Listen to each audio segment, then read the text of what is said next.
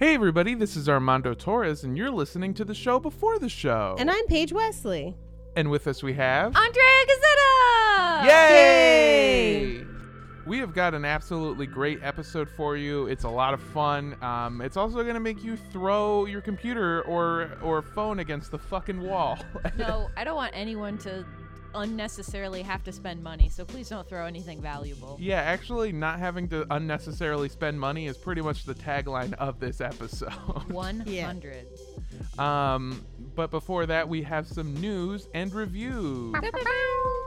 The first news is very important. We are going to be a part of RTX this year. Yeah, Woohoo! baby, get it. For those that are unfamiliar, RTX is the normally live, but this year virtual event that Rooster Teeth puts on every year. Rooster Teeth is one of the biggest content creators that I know of, and people that I've been a fan of since I was a fucking middle schooler. So it's a really big deal for me. On September 18th, we're going to be taking part in a true crime podcast panel with Red Web and Black Box Down, two insanely popular and insanely amazing true crime shows. If you want more information, you can go to rtxevent.com. That's the letters rtxevent.com. You can also go to our social medias and our website, cultpodcastshow.com, for more information on that. Also, we have a Patreon. That's the biggest news of all. What? You guys have never heard of it. I had no idea. Have you considered financial freedom? You can have it with Patreon. If you tie yourself to giving us money. Then if you start a Patreon and you get 3 friends and they start Patreons, actually, And then no, I don't think you get anything. sometimes when a through line and an up line really love each other, they make money, and you can be a part of that. Exactly. If you have no idea what the fuck we're talking about, buckle up, because this is going to be a wild episode. So I think without any further ado, let's get into the show. Hello. Boss babe. Don't drink the Kool-Aid. For the purposes of this podcast, we define a cult as organizations that rally behind an entity or leader who espouse beliefs outside the norm, Organizations that require physical or monetary sacrifice as a condition of membership. organizations in which the doctrines followed by the leaders are different than that of the followers, Organizations in which isolation is encouraged either by commune living or by a policy of disconnection from outside relationships. and organizations that actively recruit new members. All cults might have some or all of these traits, and as always, these are our opinions. Thank you for tuning into Cult Podcast. I'm Paige Wesley. And I'm Armando Torres. And with us we have... Andrea Gazzetta! Yay! And it's my week! Bow, bow, bow. Holy shit, guys. You've seen it in your inbox. You've seen it on Facebook. You've been asking for it for literally 3. We just had our 3rd year anniversary. 3 years. Today we're talking about multi-level marketing. Oh, shit. Yes! Look, I'm going to say I have no idea what this episode is about, but I would like to invest all of my money immediately. Perfect. You're going to have to recruit 10 more people into your downline, and that's when you really start making money. That's when you really start losing money. Yeah. Mm-hmm. Now, multi-level marketing, also known as direct sales, pyramid selling, network marketing, referral marketing, freelance commission-based sales, and the new club your friend from high school joined, has been around for way longer than you would think. Pretty much as long as people have been selling things. Oh, yeah. A lot of people don't know this, but the actual pyramids were part of a pyramid scheme. Yeah, the scheme was if you were one of the slaves building the pyramids, they were like, if you get 2 more slaves and they get 2 more slaves, we'll have this pyramid built in no time. What a lot of people don't know is that originally, because the pyramids have lost their color, but originally they were a really nice color pink, and they said Mary Kay on the side of it. I was thinking they were just bright lime green and said Herbalife. Oh, Jesus. By the way, I'm coming after Herbalife in this episode. I'm sorry. I hope we don't get sued. Please don't sue us. back everything up with actual quotes, and I have cited my sources, and I will list my extremely long list of sources after this. Yeah, and I would like to say that anytime Paige talks about Herbalife, despite what you might think, she's actually talking about my weed habit, because I live that Your herbal life. Yeah, exactly. Now, we waited a long time to do this episode because we weren't fully sure how we should do it. The thing about multi-level marketing companies is that they thrive on the illusion of being real businesses, and claims that they're not are taken very seriously and often litigiously. Also, just like most religions, not all MLMs are created equal. Like I said, they've been around for a long time, and some of them have even been around long enough to basically come back around to becoming legitimate businesses. Some are worse than others, and frankly, there are hundreds of thousands of them. We could start an identical podcast just covering MLM companies and have as much material as we do for this podcast. Thankfully, other people did that, so we don't have to, and I've listed them in our sources. Our focus is cults. So what I really want to do today is give an overview of what MLMs are, how they function as a cult-like organization, and what to look out for. So without further ado, are you ready for our sources? Yeah. This is, by the way, I'm pretty sure the longest list of sources we've ever had. Starting off with our documentary sources, we have Secret of Multi-Level Millionaires documentary, BBC. We have a documentary called Betting on Zero. This is a super interesting one. I'll talk about it a little bit more later in the episode. If you try to Google it, be aware that the first hit is an ad for bettingonzero.com, which is a site that's paid for by Herbalife, who is the subject of that documentary. It's in their colors. They've got an ad at the bottom, and at the very bottom of the site, it just says bettingonzero.com is created and maintained by Herbalife International of America Incorporated, copyright 2018.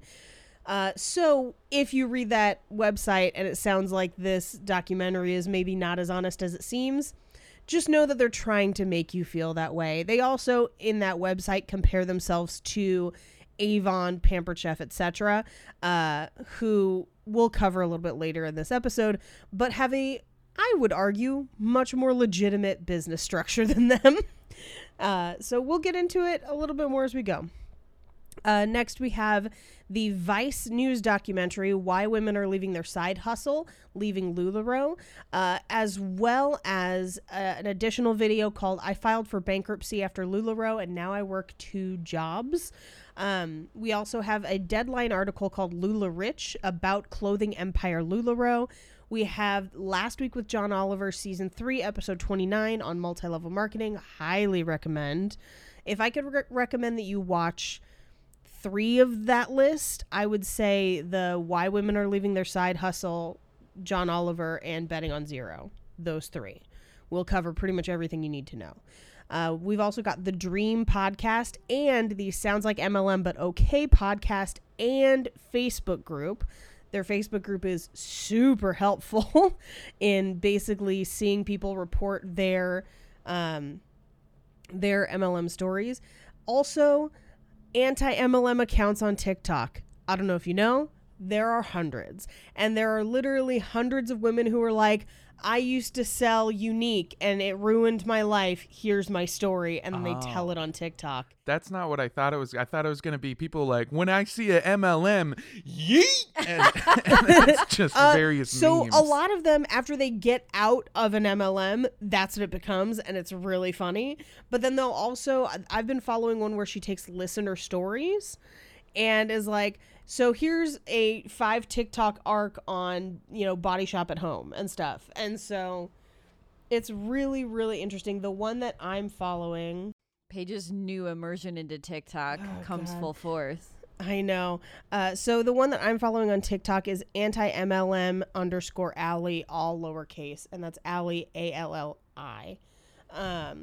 But she's been super, super interesting. She was in a number of MLMs and now she basically exposes them.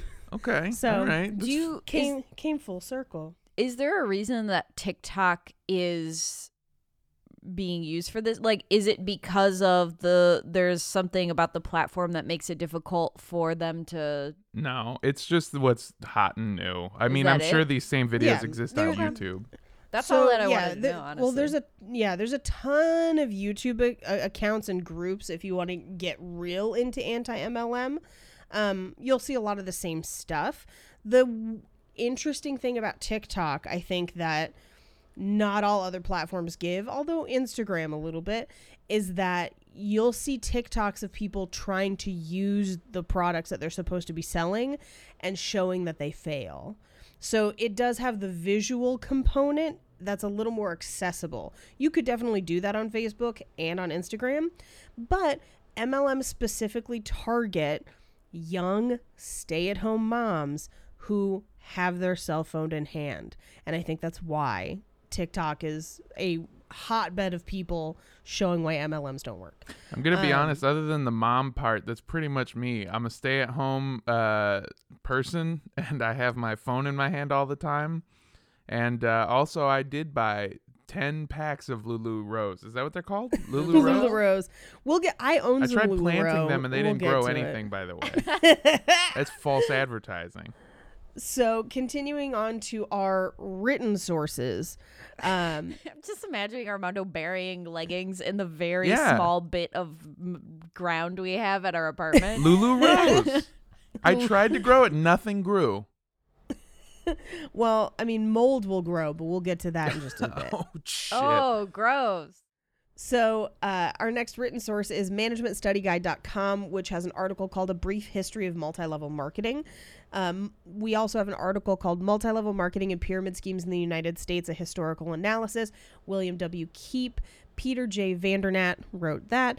We also have an article from the LA Times, and it's called Why is the Government Allowing Companies like LuLaRoe to Continue Operating? We've got Avon.com. Their site was actually super helpful. They also have a company history on their site, so I'll actually be quoting that in a little bit. We also have Tupperware.com, PamperedChef.com, LuLaRoe.com, BodyShop.com, and Herbalife, and their multiple sites, because Herbalife just love to be confusing people on the internet with multiple websites. Are we ready? Yeah. I know that Yes. was like a crazy long list, I'm but so excited. all right. First, we need to establish what is an MLM.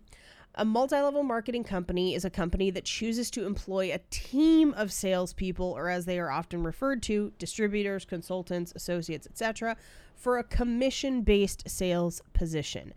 Now, that as a basis is not entirely crazy or even illegal or even underhanded. There are tons of reasons why a company might do this.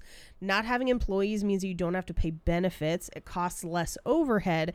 And because people are not being paid a day-to-day salary or even an hourly salary, they're motivated to sell more to compensate, which means bigger earnings for the company and sometimes the salespeople. So it's not great because these are people who are working for you and selling your stuff, and you're not giving them any benefits or anything. But that's disclosed when these people take the job. Yeah, So- it's essentially the professional version of doing those fundraisers from school where they're like, yeah, you're not Yeah. going to make anything, but if you sell enough, I will give you this keychain. And if you sell even more, I'll take you to Chuck E. Cheese in a limousine. Well, and to be honest, within our normal everyday society, there are many examples of a direct sales model where people do have careers from it and no one has a problem with it. Yeah. Car dealerships are one. Like if you're a car salesman, you're almost always working in direct sales or a commission-based model. Real estate, 100%.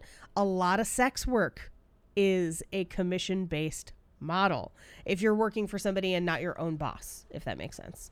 Like if you're working in a strip club, or in like a peep show, or if you are working in a legally sanctioned brothel, likely you are working in a direct sales model where you are receiving a commission on what you are doing. Uber and Lyft is Yep. essentially direct sales. Yeah. Because there's a even reason though that those companies are in trouble right now. Yeah, because all those Yes. Uber drivers tried to give me lap dances. And they're Well- like, I'll do anything for tips, man. I'll do anything. The crux of the complaint with Uber is that it's not presented as a direct sales model. It's presented as a job where you would earn X amount of money an hour. And a lot of the advertising was targeted that way. But so my mother is an HR director, and what she told me is the biggest thing is California has since changed their laws on what constitutes as contractor work, independent contractors. And so basically the reason that Uber and Lyft are not independent contractors anymore is because they set your hours. Like, they're the ones who say, like, this is the job that you're going to work. Like, you show up and you do this job, and so you're not basically setting your you don't have the right to choose your clientele. That you're going through them, and they're setting basically like how you are supposed to do stuff. Right. And that's the difference between them and, let's say, a car dealership, where if a customer walked up to a car dealership, I could choose not to help them. It's not in my best interest to do that, but I could. Same with real estate. I don't have to sell everyone's house. I choose who I sell. I have to market myself. I'm sorry. Did you say you're selling a condominium? Sir, you need to get the fuck out. We do not accept your kind around here. Condominiums, get out. So, but this is a thing with MLMs. There are different regulations state to state, and as we'll see as we go through, some states are harsher on MLMs than others. California tends to be kind of harsh, but they're also the epicenter of a lot of them. Most luxury retail and corporate vendor sales also work on direct sales or commission sales models. I used to get headhunted for those types of jobs all the time when I worked in retail. Like, when I was looking for a job to leave retail, 90% of what I got or got interviews for were direct sales, just because that's what my experience was. And the reality is that there are some people who are extremely talented at these types of jobs and are good at interacting and gaining customers, and they can be very lucrative. And Armando and I are those people. Yeah. I am not Welcome those to our presentation. Would you like to buy some Herbalife? Yeah, I myself was, we've talked about it on the podcast many times before, but I used to sell DirecTV inside of Costco's which in and of itself is not an MLM. And also I want to say that the businesses I worked for were not actually directly related to Costco or to DirecTV. It was a third-party company that, here was the long and short of it. It was a third-party company that hired people to sell DirecTV inside of a Costco. That in and of itself is fine, totally fine. They're just hiring other people to do quote unquote sales for them, marketing and sales. What they called you is a marketing specialist. That was your job title. And it's like, no, I'm not, man. I'm on the same level as the guy giving out meats. That's Randy. We're friends now. I eat meat like once an hour because I work at a fucking Costco. Because of Randy. He holds it down. Randy's the shit. So me and Randy, well, actually Randy's job was way better because Randy was an actual marketing person if you want to look at it, because Randy doesn't give a fuck if you buy the meat or not. Randy still gets paid regardless of if you try his meat. If you eat Randy's meat, if you put Randy's sweet meat treat in your mouth and you're like, oh, that's pretty good, but I don't think I'm going to buy it. Randy's like, I don't give a fuck, man. You just ate my meat. I get paid either way. But I would only get paid, I would get paid a baseline of like $7 an hour or some shit. And then you would make more money by selling DirecTV to people. And their whole point was they wanted you to like oversell and sell people shit that, you know, they really want. But the biggest drawbacks in Los Angeles is that DirecTV at the time did not have Dodgers games, which means that most people who actually give a fuck about having cable don't care about having your shit ass cable. If they can't watch the Dodgers, there's no point to having cable. And secondly, cable's stupid. It's stupid and it's awful, and there's no advantage to having it anymore. It's incredibly outdated. Especially when you can't watch the fucking Dodgers. I can't tell you how many times people wanted to fight me over that. That's the other thing with DirecTV. It's also, at the time, satellite dishes. Mm-hmm. And if you live in Los Angeles, everything is a giant building or a huge neighborhood or hills.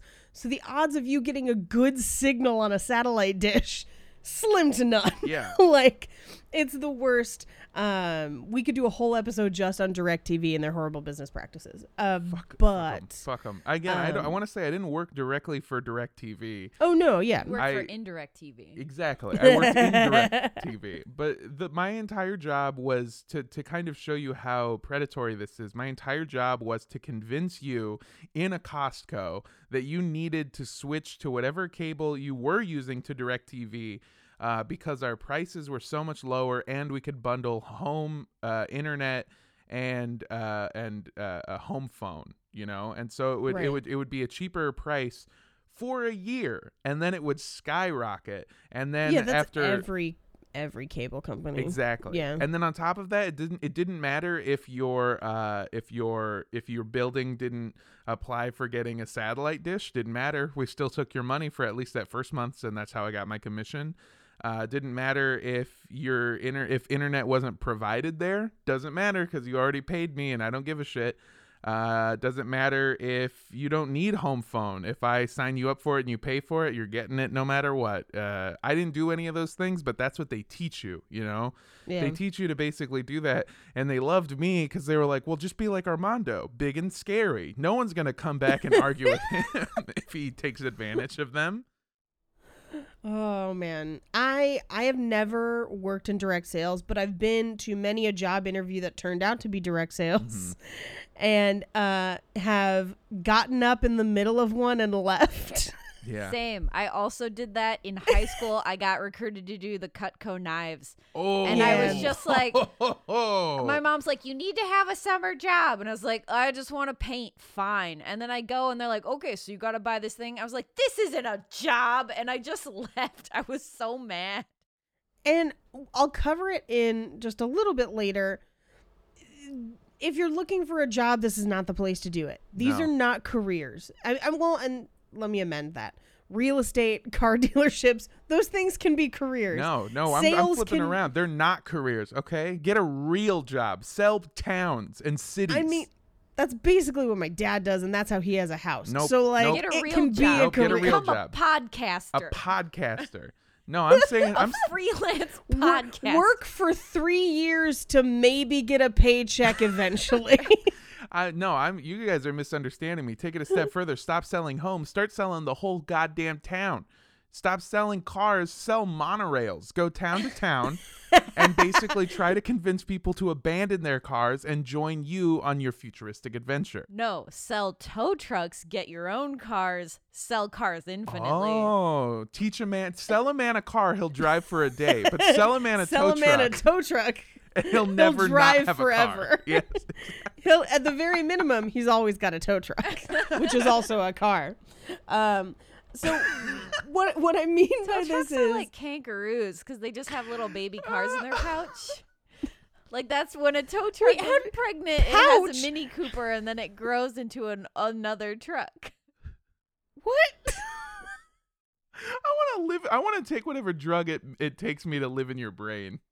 This is why I don't do acid.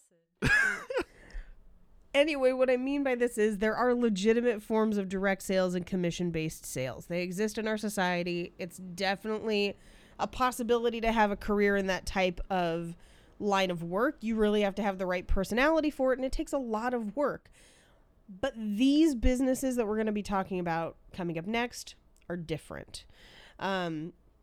They have some slight differences that are going to make them a little bit more predatory, a little bit more problematic.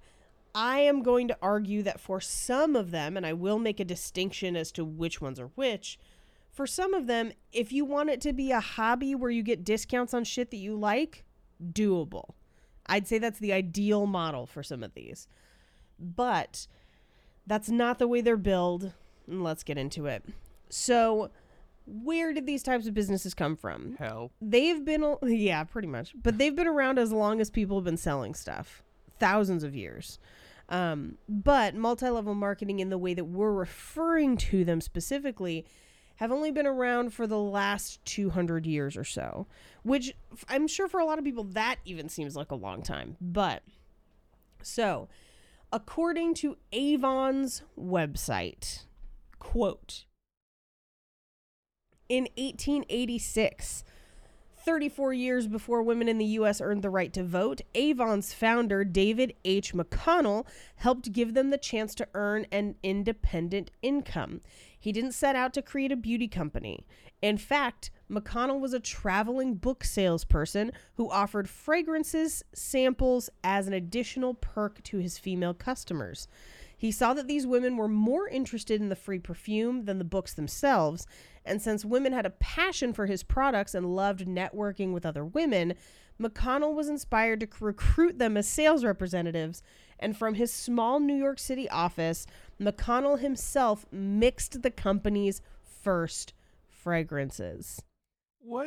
So his whole pitch was like, yeah, you know how these broads don't be reading, just be smelling shit. You know what women like to do? Talk to other women, because that's all they're good for. That's see? all they were allowed to talk to. In fairness, Yes. they could only talk to other women and their husbands. So to give a little bit of credit to Avon, which I love how they were like, right before women got the right to vote, women, we're on your side. Ladies, women. Well, unfortunately, they did vote for perfume. That was all women's first vote. Our write-in was Chanel number 5. So to Avon's credit, at the time, women weren't really a factor in the workforce.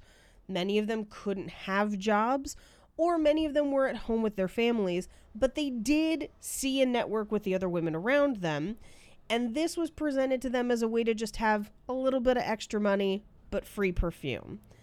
And so I think that this original model is exactly the best version of an MLM as far as what we're thinking of, if that makes sense, where it's not her career per se. It's a little extra money, which is fun, and she gets the stuff that she wants, and she and her friends trade and talk about it. Yeah. They were basically pitching it like, hey, women, do you have nothing to do but sit at home and wait for the traveling book salesman all day? Yeah. Do you want to smell good for your husband? Well, then why don't you wear this scent mixed by a man who previously sold books for a living? Oh, it smells like Moby Dick. Were 2 of your Very children salty. fathered by the traveling book salesman? Use this perfume to cover the stench of your shame.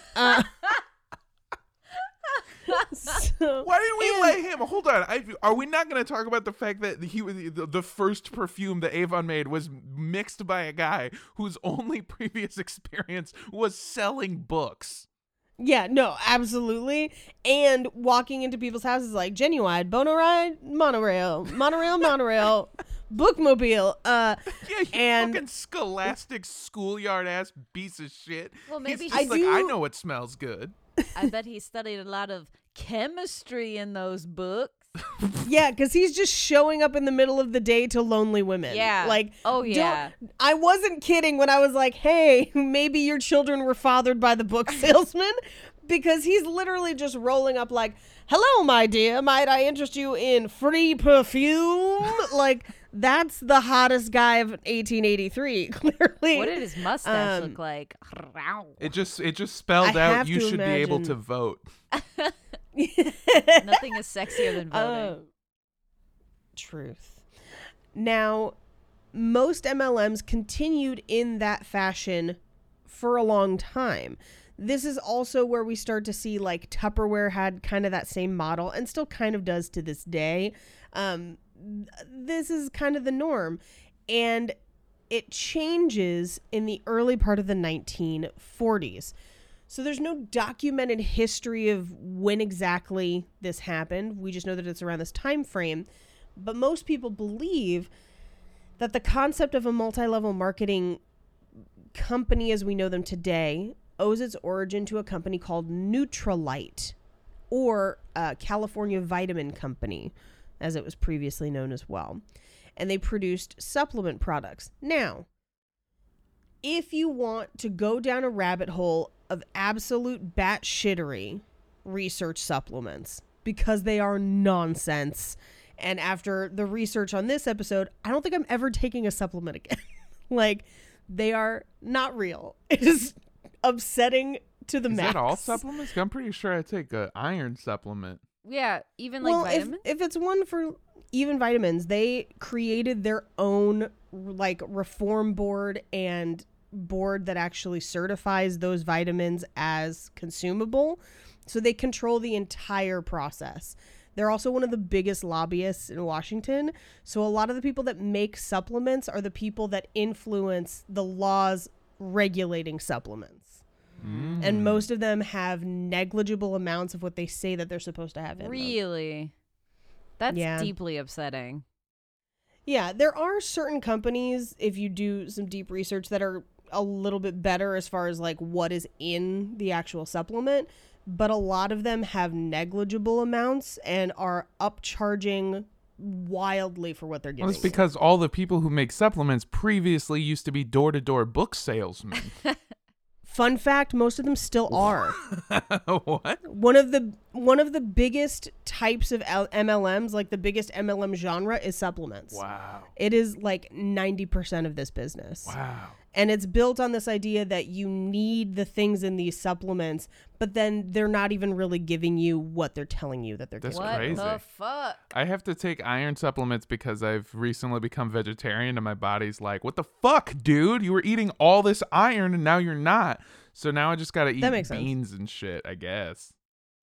And I'm not going to be like, all vitamins are bad. That's not true. Just definitely research the supplements that you're taking and make sure that they actually have the stuff yeah. in them that they're supposed to. And avoid ones that are just like, this is for overall wellness or this is for clarity, because those are bullshit and it's mostly just placebos. Those are definitely bullshit. Also, don't believe that vitamin C is a cure-all for everything because it's definitely 100% not. Well, and in some cases, if you're taking a vitamin C supplement, you would get the same amount of vitamin C just by eating an orange as you would that supplement. Yeah. So, but anyway, for this company, the California Vitamin Company, later called Nutrilite, the concept of multi-level or network selling emerged almost accidentally because the distributors discovered that they were actually generating more sales for their company by referring their friends and other people to the business as opposed to selling them the product. We can't sell this product This for happened- shit, but god damn it, do our friends want to buy it? Well, and in part because if you are a direct sales company, you always need to be expanding your selling network. That's just the real, like, that's the reality of That's sales. the reality of capitalism. Yeah. It's a model built on Yes. constant expansion. You got to remember your Right. ABCs. Always be selling. So, because they have to always expand, most of these companies had referral bonuses for referring new salespeople. Now, at this time, that was not the emphasis for these companies. These companies were not built on recruiting. It was just, hey, if you happen to refer somebody, we'll give you, a commission. Which, to be honest, there's a referral bonus at my job today if I refer somebody to work for our company. That's almost every company has that because it basically removes them from having to do the work of finding a person. So it's essentially like, hey, if you know somebody who's not an idiot and we hire them and they stay for 90 days, here's money because we would have had to pay this money to somebody to find that person. So we're paying it to you. So that's super common, and that's what was happening at Nutrilite. And then if you recruited somebody, you were getting a 2% bonus on the sales achieved by that distributor, which, believe it or not, is still legal. That's not officially a pyramid scheme as long as the 2% bonus is based on product sold as opposed to inventory purchased by that distributor. Inventory is going to be the sticking point between what is a more benign MLM and a downright pure dag nasty evil MLM. And we'll get to it in a sec. But Nutrilite suddenly had unprecedented levels of growth and profits because they suddenly had a much bigger selling force than they previously did because all of their salespeople just kept recruiting other people to get that signing bonus. So They started to network across the US and other continents. And in the early 1960s, two men named Richard DeVos and Jay Van Andel. And by the way, if the last name DeVos sounds familiar, that's because his son is married to the current Secretary of Education, who is in charge of educating your children. So keep that in mind. Don't fuck. I don't want to judge people off of the stupidity of their parents, so I'll just judge her on her own stupidity, because she's fucking there you go. bananas dumb. Well, her father-in-law and his business partner were distributors at Nutrilite, and they made a ton of money. And they used that money to break away from Nutrilite, build their own company, a company called Amway. Jesus Christ. Which is, it's the biggest MLM Yeah. on earth. Like, that's, like, Herbalife wishes it was Amway. Like, Herbalife is big, Amway's insane. It's Well, wild. one of the things is that Amway has these really awesome prizes that you can win for selling enough stuff. Like first prize is a Cadillac Eldorado. Second place is a set of I got set of notes about steak that. knives. And third place is you're fired. And I'm Alec Baldwin, and I'm gonna say some stuff that won't be nice in a few years. Okay, so about the cars. And this is something that the two really big MLMs we're going to cover in this episode don't do this, but it is worth noting. A lot of MLMs will promise a car stipend, or that you could earn a car level, or that you could earn a car bonus. The problem with that is that they don't just give you a car. That's not how that works.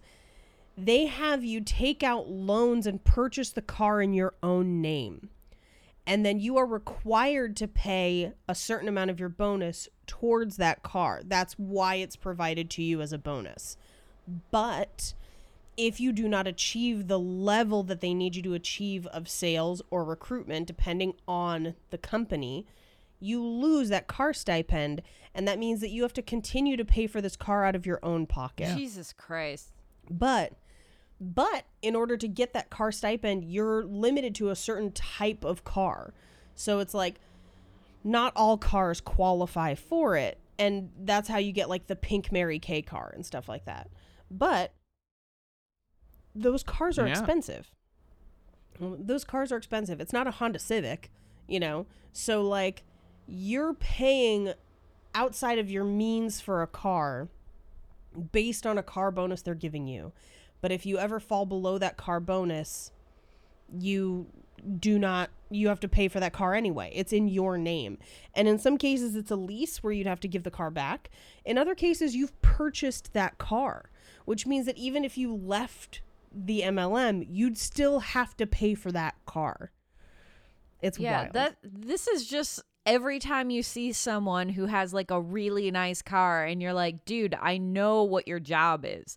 Like, I know you don't make that, but ostensibly Because it's painted on the side of your car, you fucking idiot. What the fuck? But I mean, we've all met someone who has a really nice car, and when you say like, oh wow, how did you afford this? They explain to you how big of a loan they've taken out and how much they owe on it, and you do the math and you realize that this car is a status symbol. And if your MLM is forcing you essentially to buy a specific status symbol, they're getting an air of, what's the word I'm looking for? Success for you that isn't true, but that legitimizes their business in the eyes of everyone else that you try to market to. Yeah. That's going to be a big thing in the second big MLM. And that's why I would like to reiterate that tow trucks, a much better option. Because you can have any car you want, which is the hitch of a what's the undercarriage called? A hook? None of us know cars. Axle? With just the hook of an axle, you can have any car you want. Any car at all. You can have 2 Herbalifes and a Mary Kay if you want. Just collect them. Now, as Amway started to do is that what Hot really, Wheels really is? well. Yeah. You're boosting cars? That's why they're hot? Yeah. I didn't know that. Yeah, and You that's car why thief? that's why the tracks are so wild, because that's how you have to get away from the cops. I mean, we're joking about it, but also we own our own small business, hashtag Boss Babe. That so far has Did you been say, paid. hold on, in did Hot you say Wheels. Boss Babe or Boss Baby? Yes. Oh. No, I said Boss Now Babe. I You and like I are it the less. boss babe, and you're the boss baby. I like Boss Baby. Did you know Boss Baby was also voiced by Alec Baldwin. So ostensibly there could be a scene where he was also like first place is a Hot Wheels El Dorado. Second place is a plastic set of knives. Third place is you're fired. This is Glenn Rossifer Jr. Other fun fact, the book that Boss Baby is based on was written by my coworker's mom. Really? Yeah. Your coworker's mom Wait, wrote the what? Bible? Boss Baby is an It was a adaptation? children's book originally, and my friend's mom wrote it. Get the She's fuck a out. children's book author and illustrator. For what children? Like weird I capitalist guess. children? She also very briefly wanted to do a book about a duck who started doing stand-up. So she came to an open mic at the Ice House and then stopped writing that book. I was like, yeah, come on through. She Oh made the my right God. decision. She was very upset by what stand-up actually looked like. It was very funny. From the moment the baby arrived, it was obvious that he was the boss. The Boss Baby is used to getting his What? way. Drinks made to order 24/7, his private jet plane, and meetings around the clock. But when his demands aren't getting proper responses, he has to go to new lengths to achieve the attention he deserves. So the boss has been a respected Boss Baby forever? It's not a story about how he becomes Boss Baby?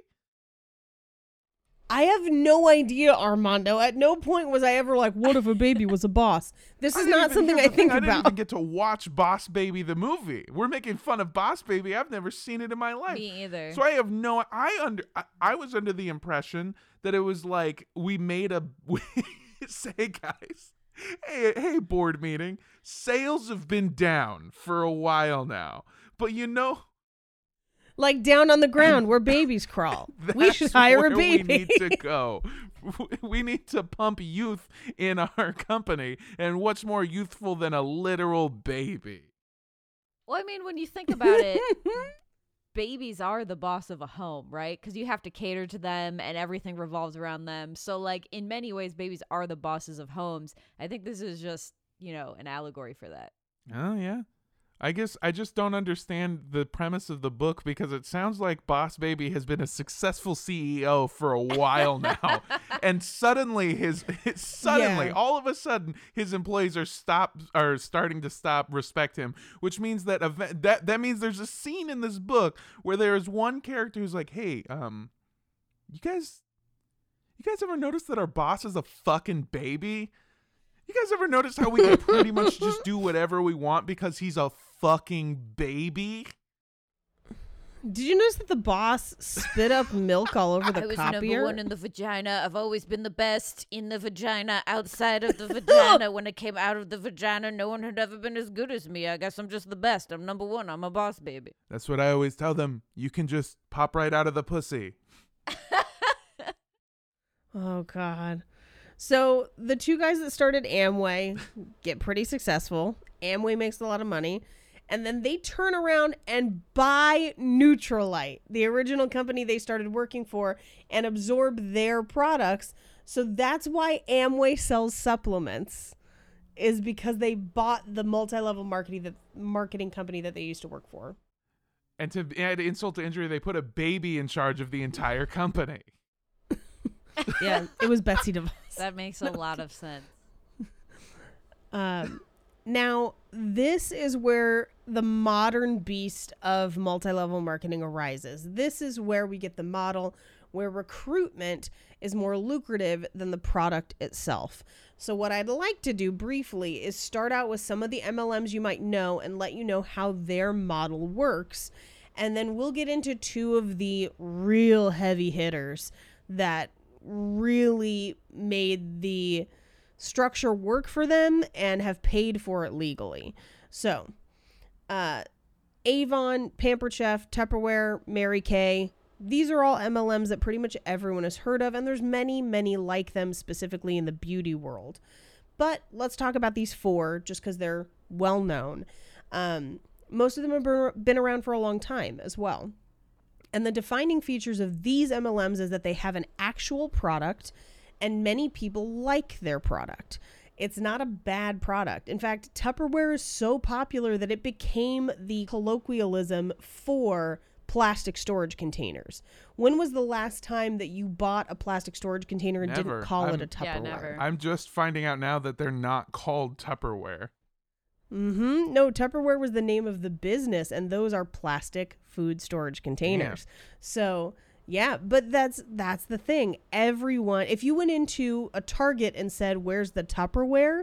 That's what they would show you is plastic storage containers, even though Target carries no Yeah, Tupperware. if you went into a Target and were like, "Where are the plastic storage containers?" A Target employee would look at you like, "What the fuck are you talking about?" Yeah. Now, here's the other thing too with Tupperware and with a lot of these other companies. You can now buy a lot of their products online without going through a distributor, in some cases at places like Target. So I joked that, you can't buy Tupperware anywhere else. You can actually buy Tupperware on Amazon. Have done it. So they are trending more towards legitimacy. They are not perfect though.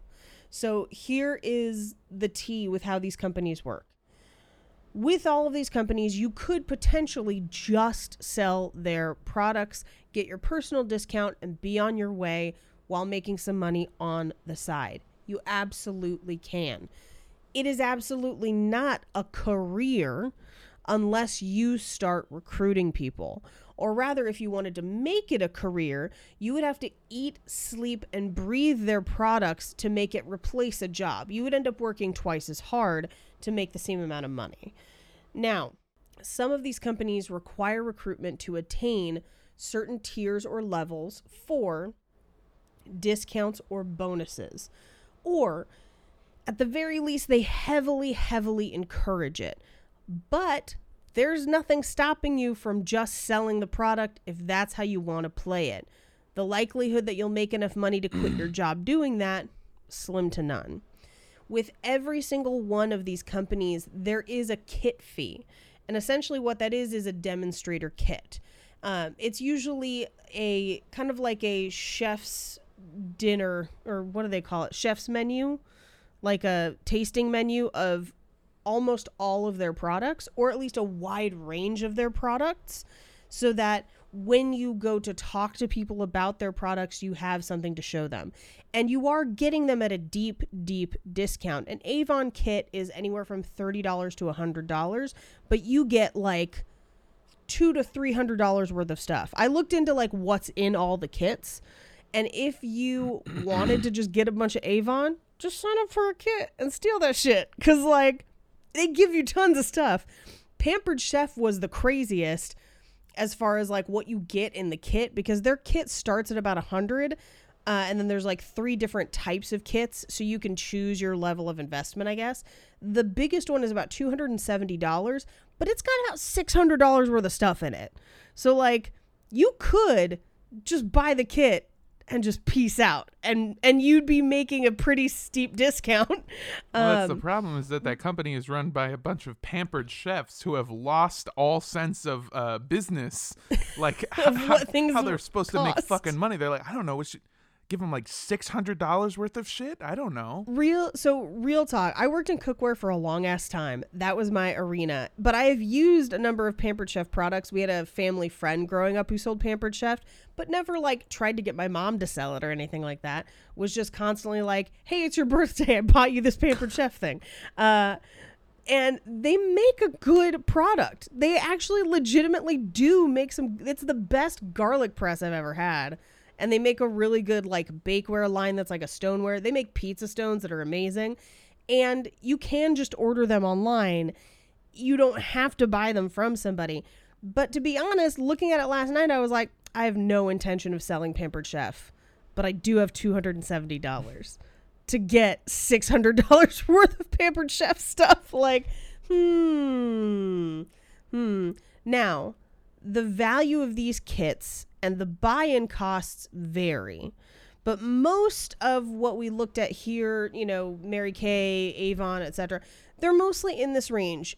At this MLM level, your investment is largely going to be under $300 max.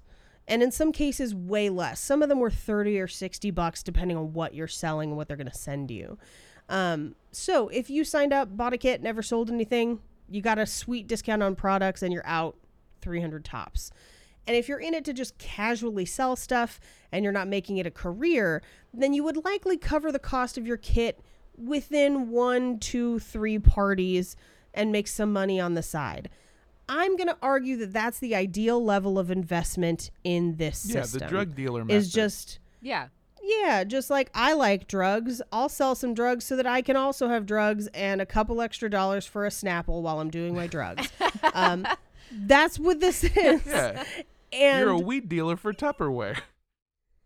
Yeah, and initially this was the intention of this type of sales model, was just it's casual, passable, supplemental income. It's not a career.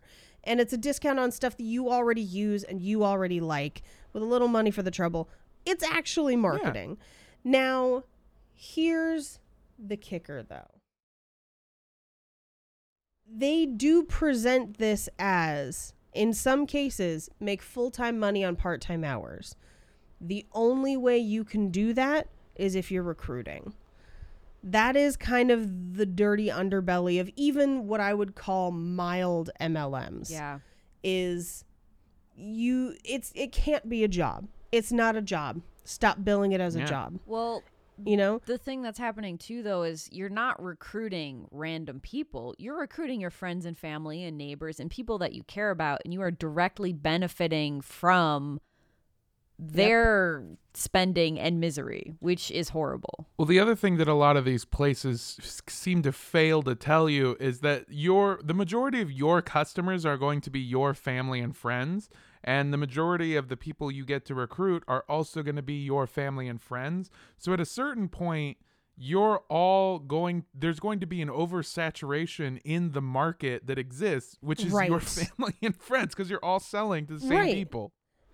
Now, if you don't recruit, that saturation takes much longer, which means that if you're not expecting a career out of this, if you're not expecting a ton of money and you're just in it for the discount, that's your ideal, because then you just become kind of like I was when I worked at Sur La Table, when every time somebody needed something, they just called me to be like, yo, what's your store discounts? Yeah. Like, that's who you become if you choose not to recruit.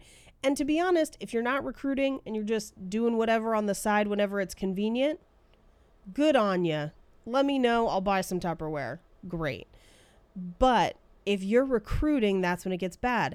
But this is not even the absolute worst version of this, because the thing that these companies that we've just covered don't do that most other MLMs do is require you to buy inventory. Now, here's the dividing line. If I order something from Avon, the consultant that I'm ordering from places the order with Avon and then delivers it to me. They're not having to buy it ahead of time. Same with Pampered Chef. They're not holding on to inventory. I'm placing an order, they're filing that order, and then they're giving me the product. Essentially, they're just a middleman for me ordering it online. Yeah, they're a walking, talking catalog. Yeah, you know, and this is a lot of why those companies have easily transitioned to a more digital format where they have a website and you can basically order and then credit your consultant. So it's a much more seamless system. It makes it a little bit easier to sell without recruiting. But there are companies that require people to buy inventory up front. And that's where the truly sinister version of MLMs comes in. So let's talk about it. And we're going to start with Herbalife. Hell yeah. You guys ready? I've always been living an herbal life, dude. You know what I'm saying?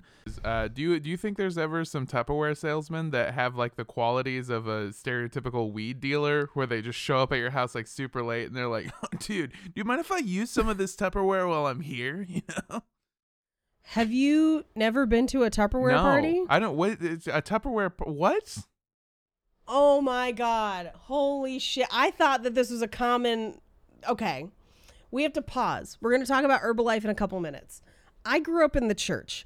Now, there's nowhere that MLMs thrive better than among church ladies. Oh, yeah. They love You have a them. built-in network of women, and you mostly are staying at home. Yes. And the Lord won't let you have Now- men jobs. You can't be a man. I'm joking. Or you have more kids than the average bear, which means that your house costs more, and so a little bit of passive income is always helpful. Usually. Which is crazy because bears I've- have so many kids. I know, especially the gay ones. And so they don't. Like, I've been to Tupperware parties, Pampered Chef parties. My mom, I think uses Avon to this day, but used Avon through my entire childhood. At no point were we ever given the pitch of like, you could sell it too. But if you have a party, you do earn prizes just from having a party. Why do they call them a party? It's just Because it's a Because party. it is literally a party. It's a you party. invite your friends. You guys it's get based on drunk? your friends. Yeah. Yes. They had- church, you didn't really get drunk, but it's essentially you show up and this person comes to your house and throws a party. And it's like a potluck with all the different things that you could use these items for. If you go to a Mary Kay one, they do makeovers on everybody. It's super fun. Like, not gonna lie, super I think fun. it's just that we have different definitions of the term party. So what I'm thinking of is just like an all-out fucking rager, and there's Rager. someone in the corner being like, "Yeah, so this Tupperware is actually really good. Hold on, I got to take some Molly." You know, and then they're just fucking going off. It's more like You a can crush it up and it's sniff more it. like a- That's what's good about Tupperware is it's strong enough to crush Molly, but pliable enough to sneak in through TSA. it's more like almost like a baby shower. Yeah. Molly? That Oh, kind the of party. party. The Okay, party. yeah. And Yeah. one I'm of saying doing Molly feels like going to a baby shower. It's like not at all, man. it's coming right out of me, man. I assume that's how babies are born and also how you feel about Molly. Anyway, one of my friends had a thing. There was like a sex toy MLM. Yeah, and they yeah, kept yeah, trying to and get me to go. And I was like, I don't need that. I don't like that. it's called a pleasure party. Yeah. And they didn't do very well in California because we just Sex have shops. sex yeah. shops. In the Midwest, So though, people they're just- popping because it's like, Yes. come over.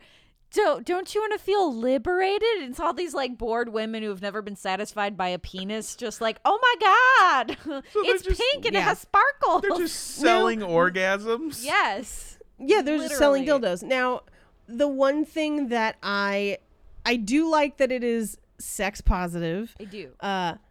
However, they were upcharging on a lot of those things, and they had a limited, range as far as what they carried.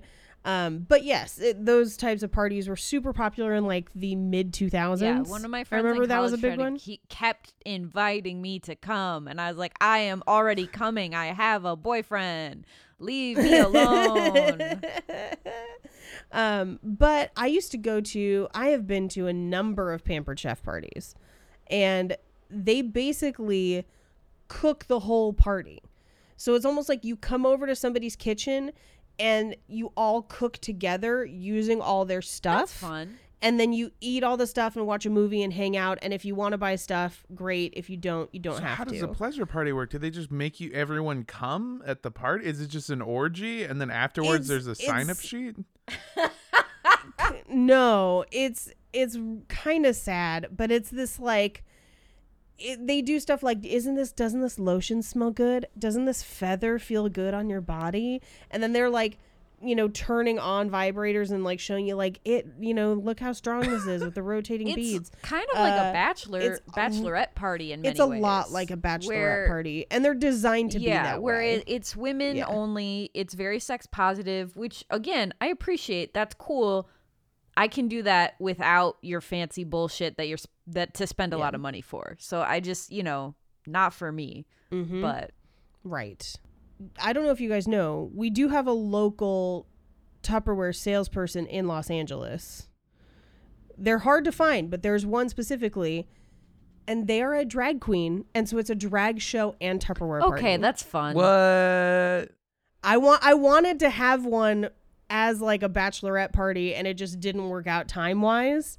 But yes, our local Tupperware salesman is a drag performer, and it is a drag show and Tupperware party. Oh, man. It sounds amazing. And also, Tupperware makes good How stuff. much you want to bet that there's been at least no less than 5 Zoom Tupperware parties that have happened? She is doing Zoom Tupperware parties. So that's kind of what happened with a lot of these companies that you didn't have to buy inventory for, and some that you did, where they moved online. So they're doing Facebook demonstrations of like, this is what this does, this is what this does. If you want to order it, let me know.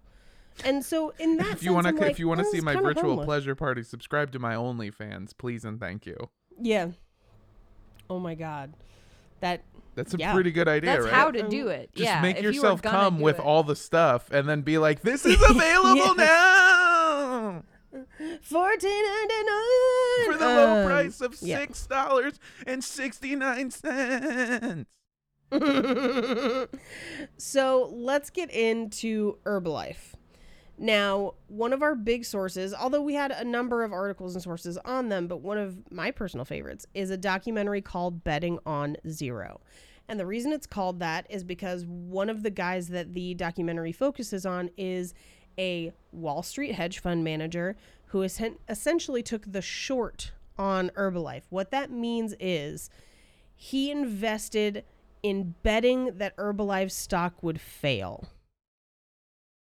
And if it fails, he makes money. If Herbalife does well, he loses money. Now, Go ahead. Do that if he's involved in the decision? Absolutely. That's legal? That's not Yeah, considered that's very like legal. insider trading or something? No. He's not an Herbalife No, distributor. Oh, yeah, okay. So he is just that. Sorry, continue. yeah. Now, a lot of times this is used when companies look like they're about to go out of business, or if you want to try and get rid of a company that you think is not a good company. And so he, and his name is Bill Ackman, is kind of cocky. But he's clearly a very smart dude. Not super well liked because kind of cocky. But he had done this previously with a company called MBIA, and he succeeded because the company collapsed during the subprime mortgage crisis. And so he made a ton of money on them collapsing. But he had called about 7 years earlier to be like, they're going to collapse because of subprime mortgages. And then 7 years later they did, and he made a bunch of money on their collapse by betting against them, essentially. So he's actually the subject of the book Confidence Game by a woman named Christine S. Richard. And in investigating that book, she researched what attributes would make a company the ideal short position. And essentially, she came up with Herbalife and contacted Bill to basically make that his next move. Now, the documentary starts on a quote that I think is super interesting to remember. It is, "An organization is deemed to be a pyramid scheme if the participants obtain their monetary benefits primarily from recruitment rather than the sale of goods and services to consumers." And that's Peter Vandernat, senior economist for the Federal Trade Commission. So let's get into it.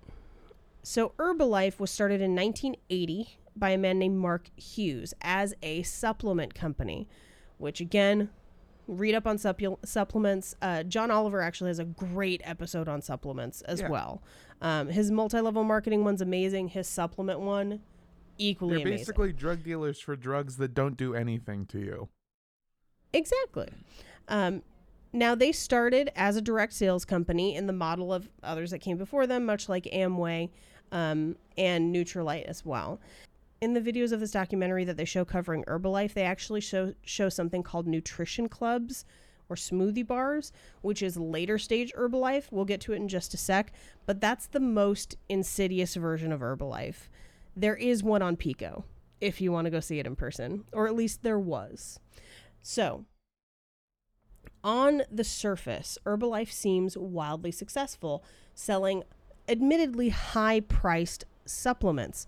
but it seemed that they were overpromising for the quality and efficacy of the product and overpromising the income. See, you couldn't just regularly buy Herbalife. Herbalife is billed specifically as a lifestyle brand where you're not only buying and using their products, but you are then a distributor for their products. Their president describes it as being almost like a member of a club. But that's kind of the problem. And they've had, yeah, like a cult.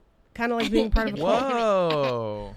Are you okay? Now, Do you need some Herbalife? Yeah.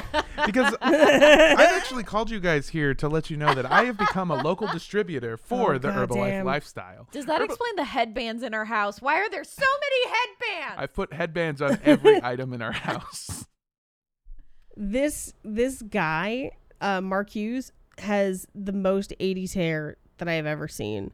And he's just in a suit, and he's like, if you do what I say, you will have a minimum of $50,000 your first year. If you do what I say, you'll have a minimum of $125,000 your next year. And mind you, this is in the 80s, when that's way more money than it is now, you know? So, like, in the fact that he was promising actual dollar amounts is insane. Oh my He's God. terrifying. We looked up a picture of Mark Hughes. Yeah. Yep, His that's eyes the are guy. completely soulless. Yeah. And this is God. an Yeah. opinion, not a fact. And this is satire. Please don't sue us. Yeah. Oh my God. Now, he looks so awful, which is an opinion Yes. and not a fact. absolutely.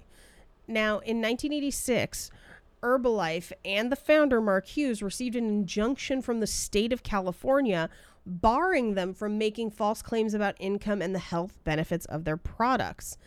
And they didn't really stop. It basically continued. Instead of explicitly saying you'll make $50,000, they would say things like, you're going to have a great life. You are going to achieve financial freedom. And that's how they get around it, because they're not explicitly telling you a number. And they can then argue, well, that amount is a good amount. And they actually do that later on in like 2015, 2016, when it's revealed how much most Herbalife people actually make.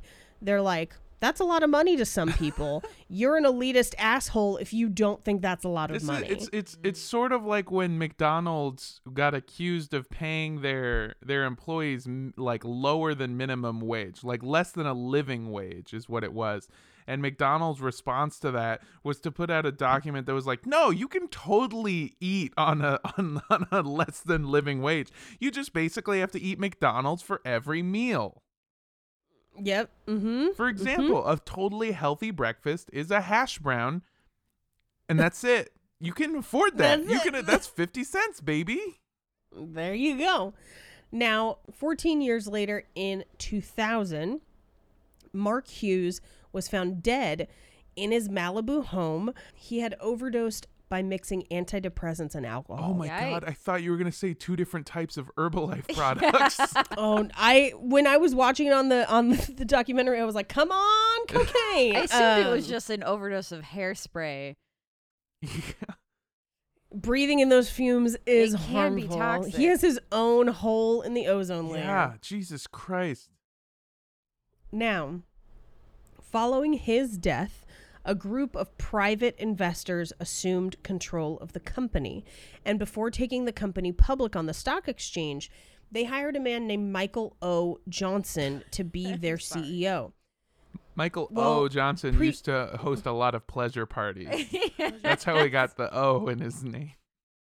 Well, previously, he was the president of Disney International. Jesus. And he is a competitive triathlete. And he quadrupled the worth of the company in his first 10 years as CEO. Like, say what you want about this guy. They're pure evil. That's my personal opinion. In my opinion, Herbalife is pure evil. But you cannot say that he is not a successful CEO, because this dude clearly knew what he was doing. I'm going to use Herbalife's own thought processes against them and say, like, that isn't a lot of money to some people. And if you think it is a lot of money, you're a fucking poor piece of shit, all right? I'm just getting angrier Yes. and angrier about capitalism the more words that you say. So that's where I'm at Yeah. right now. Compared to So, Jeff in Bezos, you're two- not doing shit, Herbalife, all right? Suck my fucking Amazon dick. Well, hear this out. So in 2011, he was actually the highest paid CEO in America. Now, that's different from a company owner. So like Jeff Bezos owns his own company. He's obviously going to be making more. A CEO is a hired and salaried position. And his yearly compensation that year totaled $89.4 million. Wow. That's a lot of money. As CEO. He doesn't own the company, just as CEO. And he claims that everything is legit, and that he believes in the product. And let's get into how Herbalife actually works. How it worked from approximately 1984 to 2016. Okay. So, Herbalife's initial buy-in to be a distributor is fairly low, but they require that you buy and stock inventory. So you could be a distributor for like $50, but you have no inventory to distribute. So you can be like certified, but you can't actually sell anything because you haven't anything to sell, and there's no way for you to order it without stocking inventory. So the initial buy-in for inventory is about $3,000 to become a supervisor. And on top of that, I'm sure you're going to get into it more, but they do a lot of stuff where they want you to really like sell the lifestyle. We'll get into it a lot in a bit. Yeah. Yeah. Now, this is where the real money starts, because you can't even get paid for selling Herbalife until you reach a supervisor level, which is that $3,000 buy-in. That's when you start to establish your downline, where you're getting other people involved. Now, purchases on the downline pay upward. So that means as you recruit people to Herbalife, they all have to invest $3,000 and you get a cut of that $3,000. So you're getting paid on the purchases of other employees, quote unquote. So recruiting actually nets you more than it would if you sold the product. But in order to maintain your levels to continue to receive compensation, you have to continue also buying inventory to qualify. So there are people who would have their entire garage or their entire house filled with product, and colloquially, those people are called garage qualified, meaning that they have achieved their Herbalife level by filling their garage with product that they cannot physically sell. Yeah. That's so sad. Yeah. Yeah. I would say that I am pretty garage qualified for weed, though. There I you do go. have so much of it now. And it is illegal for you to sell. So yes, you cannot sell it. Yeah, exactly. I will overdose on mixing weed and weed. Now, purchasing inventory and building the downline are required. You cannot obtain payment without doing both of those things. And according to statements in 2012, only about 17% of all of the distributors in the world were even eligible to earn a payout. Oh from my Herbalife. God, that's horrible. Now, of that 17%, 30% of them will earn $0, even though they're eligible to potentially earn a payout. Why? Because they are eligible to earn a payout but didn't sell enough to actually get paid out. Oh my God. If that makes That's sense. evil. Where they've like bought enough and recruited enough to be paid, but then they did not sell enough to get paid. I know that sounds makes crazy, no but sense. like, So so evil. If I'm doing my math right, that means that only 5% of the people who sell Herbalife products will make any amount of money. oh no, Oh hold my your God. horses. So, of that 17%, 48% will earn between $1 and $1,000. So $1,000 or less for 48% of that 17%. Is that a year? That's So what that's okay. roughly 8% overall earned between $1,000 and $1,000. right. And then 6% of that 17% will make $5,000 or more. So that's like less than 1%. Like 1%. Yeah. Of the it's between 1 and 2% depending on the month. 98% of people from who sell Herbalife will make less than 1,000 or 0. And mind you, this does not account for expenses. So it's not even profit. That's just your payout. What the fuck? Who would do this? Has anyone ever considered having like an Occupy Herbalife where the 99% of Herbalife go after the 1% of Herbalife? Yes, it's in this documentary. What? Yeah. And here's the thing. I only have a few minutes to cover everything that's in this documentary, but they cover lawsuits. They share a ton of survivor stories. I call them survivor stories, but like former Herbalife consultant stories. And you really get a really broad picture of how the company was functioning, how it was hurting people, and then what they've done about it, because they did file a class action suit. So there have been a number of lawsuits. We'll get to them in just a little bit. So factoring in required purchases and expenses, the net income is negligible unless you're in that top 2%, give or take. Now, to put that in perspective, in the state of California, for our California minimum wage, now again, this does differ by state. In some states, this is less or even more. But in the state of California, where Herbalife's headquarters is, you could work a part-time job at McDonald's for minimum wage and make over $1,000 a month working less than you would to make any money at all at Herbalife. Wow. Are you saying that McDonald's is an MLM? I'm saying that McDonald's is a better option than almost any MLM. Plus, they have those chicken McGriddles, and they're delicious. Yeah. Plus, I mean, so good. here's the thing is that when I sell McDonald's door to door, I do have to buy inventory from them. But I was recruited by Grimace, and he's a really, really loving upline manager. Now, additionally, their products for Herbalife are sold at a huge markup. They sell a Slim Fast equivalent for 4 times the cost of Slim Fast, and they have the same efficacy.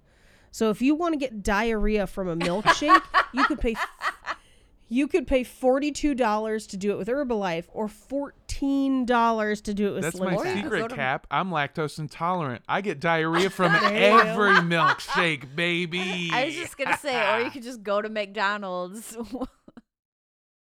Yeah, you could go to McDonald's and get a mango pineapple smoothie for $2. First of all, you guys are both wrong because McDonald's ice cream machine is never working. That's fair. That's fair. You can never That's get fair. a milkshake from a McDonald's. Oh, it's always broken.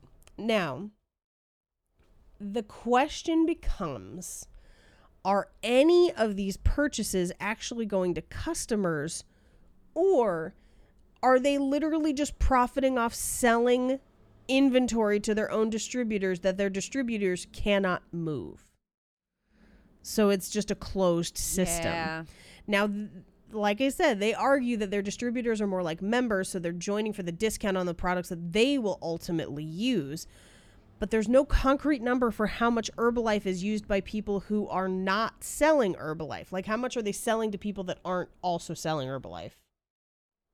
Now, Bill Ackman, the guy who took the short position against them and who I believe funded a lot of this documentary, possibly,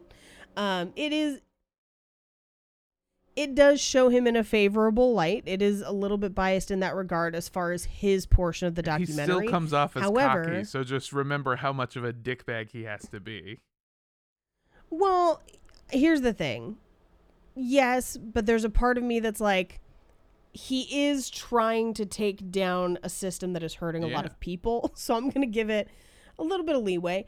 And what the documentary does a great job of is putting up actual facts and numbers and then sharing survivor stories that back those up.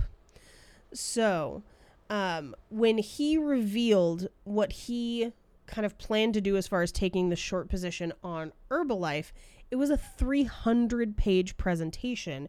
And most of the people that he presented it to were overwhelmed by it, where it was difficult for them to understand kind of where it was going and how it was, what he was trying to say. And what he would argue is that Herbalife is the best managed pyramid scheme in the history of the world.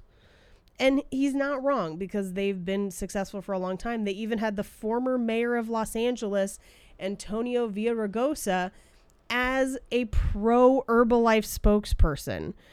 Now, the reason that he kind of got on board with it is because Herbalife decided to pivot into something called nutrition clubs. This is where this gets really sinister, because they build their nutrition clubs as a community service to combat the quote-unquote national obesity epidemic. Now, what these clubs do is they serve a $4 service, and it's basically a smoothie, a hot tea, and like a sparkling like apple drink. It's like 3 different drinks. Okay. That's your quote-unquote service. Okay. But they make it seem like it's a place to like do yoga and meet up with other healthy, like-minded people and hang out. But that's not the case. This is what these clubs actually are. If you are selling Herbalife, you could do that $3,000 buy-in. Or if you go straight to starting an Herbalife nutrition club, that automatically puts you at a higher level. And essentially you buy a storefront or rent a storefront. Oh my God. And you turn it, yes, you turn it into this health club. And you cannot promote from the outside that it is Herbalife. Only once you are inside can you reveal that it's Herbalife. And you aren't supposed to be selling the product there, only the $4 services. And in order to get those services, they basically have people, quote unquote, join as a member of that nutrition club to receive those $4 services. It's a recruitment tactic. You're supposed to then convince people to start other nutrition clubs. Just franchise an Arby's. What are you doing? Yeah. Like, at this point, yes. This is not just an in-your-home thing. Like, you're building a whole business and you can't sell anything. I want to see it done the same way, where somebody's like, hey, come into my business real quick. And you're like, what kind of business is this? And they're like, I can't tell you. Just come inside. And you get inside and you're like, okay, I'm here. What do you got? And he goes, hey, we got the meats. Welcome to Arby's, motherfucker. Now, the $4 services that they offer at the nutrition clubs are not enough to cover the cost of the product that they're using for those services. Obviously. Yeah. Yeah. So the average club loses over $10,000 a year as a club. And that's per Bill Ackman and Christine Richard essentially looked at 10 different Herbalife clubs in Queens, New York, and monitored them over a longer period of time. Oh my fucking Christ. These people were renting store spaces in Queens? Yeah, because wherever you go to the club, you also live in that neighborhood. So neighborhoods get saturated with the clubs. God. And it's only a way to find new distributors. When you're in high school and your math teacher says math is going to be important, listen to them because of this. Do the math. It doesn't add up. I had a fucking when I was in high school, okay, this takes a small amount of explaining. I'm very okay at math. Like I'm decent at it. It's not hard for me. Numbers just make sense in my head. And I was on a track to keep going. Every year I would go to a higher level of math. And then I found out that the placement exam they do at the beginning of the year has no merit or value on your grade at all. And so if you just tank that, the next year they'll put you in a lower math class. And so I did that, and they put me into a group just called Integrated Math, which is just all math put together. So I went from doing like calculus to doing worksheets with number, like they had like words. Puzzles. Yeah, they had like jokes on them. It was like, what kind of bank would a vampire rob? A blood bank. And they were really awful. And I would just fill in the answers and then go backwards and do that. But anyway, the teacher who taught that class, she was an Herbalife salesperson. Oh, and so God. She should not have been teaching math. God. connected She all the would dots. she would constantly be trying to tell us how math would have a value in the real world. And I was like, I don't want to listen to fucking anything you have to say about the real world, dude. You have no idea what's happening. So here's the problem with the clubs. Because everyone starts it in the same neighborhood, because that's where they live, there's neighborhood saturation. And so the clubs usually fail either within a year or right after their first year. So of the clubs that they were looking at in Queens, New York, they were looking at about 10 of them, and then 4 of them failed and turned over within the next year. In some cases, turning over into other nutrition clubs. Oh, that's not good. Now, once he kind of presented a lot of this information, Herbalife went on the defensive. And so there's a lot of interviews available with higher ups at Herbalife confronting them about the money and the amounts that people are making as Herbalife distributors. Now, this is where we get some of that conversation of $1,000 is a lot of money. If you're an elitist and you think that it's not, how dare you? But that's ignoring the fact that 98% of people didn't even make that $1,000. Well, and look at how much they're investing. Your startup investment is $3,000. If you're not making at least $1,000 a month after investing $3,000, you're just losing money. Yeah, like also, it's not worth any of that time. How do you fucking justify $1,000 is a lot of money and then go around to being like $3,000 isn't that much money? You don't get both Herbalife. Yeah, sorry guys. Allegedly. Fuck off. Now, one of the allures of Herbalife is joining the president's team, which is their top 1,000 salespeople out of about 3.9 million distributors. Boy, worldwide. the glory on that term has really weakened in recent years, hasn't it? They mean the company president. I know what they mean, but I don't want to be associated with any kind of president anymore. Yeah, and from now when you call something presidential, it's like, wait, is that a burn or is that good? Well, the one upside is the presidential fitness exam has now just been switched to eating McDonald's hamburgers and playing golf. So that's awesome. I'm actually here for it. You know what? I know this is I'm in the best shape of my life, according to the president. This is a slight aside, but I would love it. I would absolutely love it if they tailored every presidential fitness exam to whoever was the current standing president of the United States. Yeah, if you were Barack Obama. And their level of health. I went to school during the Barack Obama days. I was fucked, okay? Do you know how fit that dude is? Yeah. I went to school during Clinton, so I guess I should be playing more saxophone. And fucking way more. And just French fries. Should I have been fucking in first grade or? Yeah, obviously, if you want to pass the presidential fitness exam. Paige's face. She's so upset. Now, the president's team, as I said, is the top 1,000 out of 3.9 million distributors worldwide. And they are the ones that whenever Herbalife has like a giant conference, they're the ones coming out and giving speeches like, anyone can do it. If I can do this, literally every person on earth can do this. But mathematically, that is not possible. Yeah. Now, the probability of success declines as more people join your company in these cases. So literally 95% of people that join the company have to lose their money to sustain the business. That's basically how Herbalife survives. And they present this as a normal business competition.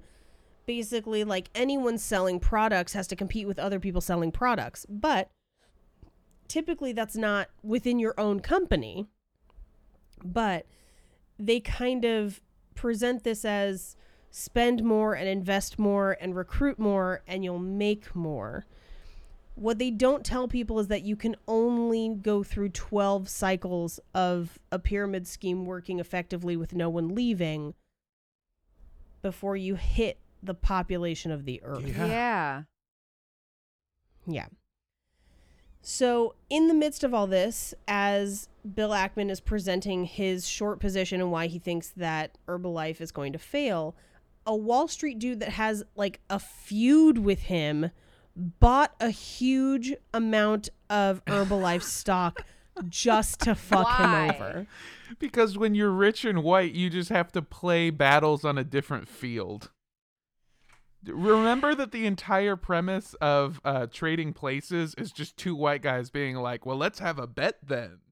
Around this time, Herbalife starts putting out ads, or at least encouraging their distributors to put out ads, advertising that you could work from home, but with no other information about it.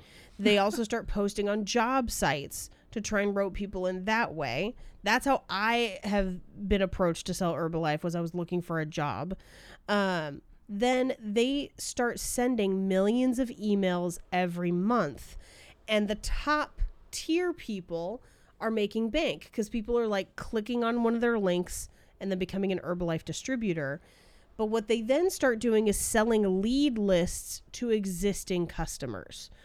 So if you are a distributor who is struggling to get your business off the ground with Herbalife, you could then pay a couple $1,000s in some cases for a list of like verified people to recruit or sell to, so that you could just spam their email to do it. Jesus.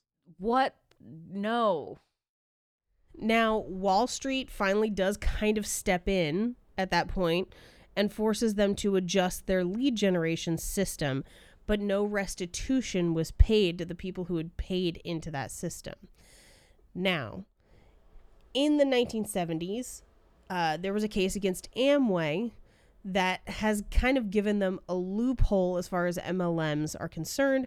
But more importantly, the reason that MLMs have essentially become an unchecked monster in our world is because the Reagan administration deregulated their industry. So most of these companies now have super PACs or lobbies to prevent additional legislation against them, basically preventing oversight into their business. Supplements are much of the same. In fact, a lot of them are the same people. So at this point, there is a class action lawsuit against Herbalife with 1.8 million participants. So that's 1.8 million people in the class for the class action lawsuit, saying that they have lost a substantial amount of money and were defrauded. Yeah. Now, Herbalife didn't want to go to court, so they proposed a cash settlement of $15 million, meaning each person would get about $10, and the average loss per person was about $8,000. That's bananas. So they estimate that the aggregate damages to the class were between $700 million to $1.8 billion for the people in that class. Yeah. That's more than the company's worth, right? I mean, really? No. Really. Yeah.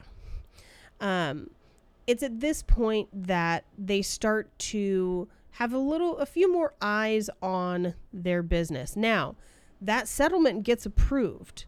So $15 million is basically the initial settlement. In 2013, they beat a case in Brussels that had been going on since 2011 to try and allege that they are a pyramid scheme. They essentially overturn it, so they're still allowed to operate in Brussels, and everyone thinks at that point that the fight's kind of over. It's like, well, they're clearly found not to be a pyramid scheme.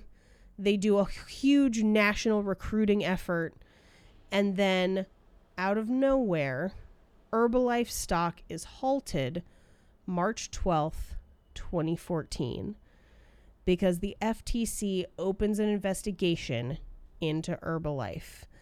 And a month later, they announced that the investigation is going to be escalated because of what they had already found in that month. And on July 15th, 2016, the Federal Trade Commission charged Herbalife with 4 counts of unfair, false, and deceptive business practices. They cited an unfair compensation structure because it rewards the distributors for recruiting as opposed to the actual retail demand for the product. And to settle the complaint, they were required to pay a $200 million fine and completely restructure their business. That's almost nothing, though. I mean, in the Yeah, it's a fraction of what they owe people, but I think that was the max that we were probably going to get. Now, $200 million does give a little bit more money to that 1 million class, but they're never going to get all their money back. That's just not going to happen. Now, following the settlement, the CEO, Michael O. Johnson, at the time was quoted as saying that the FTC's ruling was, quote, and this is a direct quote, an acknowledgement that our business model is sound. Oh my no. God. 4 months later, he stepped down as CEO. Now, in December of 2016, President Trump named Carl Icahn, who's the guy who bought a bunch of stock to fuck over the other stock guy and still owns a bunch of stock in Herbalife. He was promoted as special advisor to the president on regulatory reform for Wall Street. But Herbalife stock has never fully recovered. And that's where we kind of sit to this day. They are now structured a little bit more like the MLMs we talked about earlier, but not completely, because they do still require you to purchase inventory. It's just that their commission and bonus structure doesn't favor recruitment as much, but it's still a process. So it's just a situation that benefits no one at all ever. I mean, it didn't before, but now they can't even lie about how it could theoretically benefit you. And that's exactly what happens to the next company that we're going to talk about. And this one's a little more recent. So let's get into LuLaRoe. LuLaRoe started in 2013. Their primary product that they sold were leggings, and they're described as being, quote, buttery soft. Now, I happen to own some, and they are buttery soft. I hate to say it. What does that even mean? They're- Buttery the, soft. The feeling of the fabric is nice. Yes, they're not high quality. But that's such They're a not high horrible quality. way to describe it. Like, hey, do you want to wear clothing that feels like you're covered in butter? Yes. I mean, Girl, you want to feel like butter is coating your entire skin? get out of my dream diary.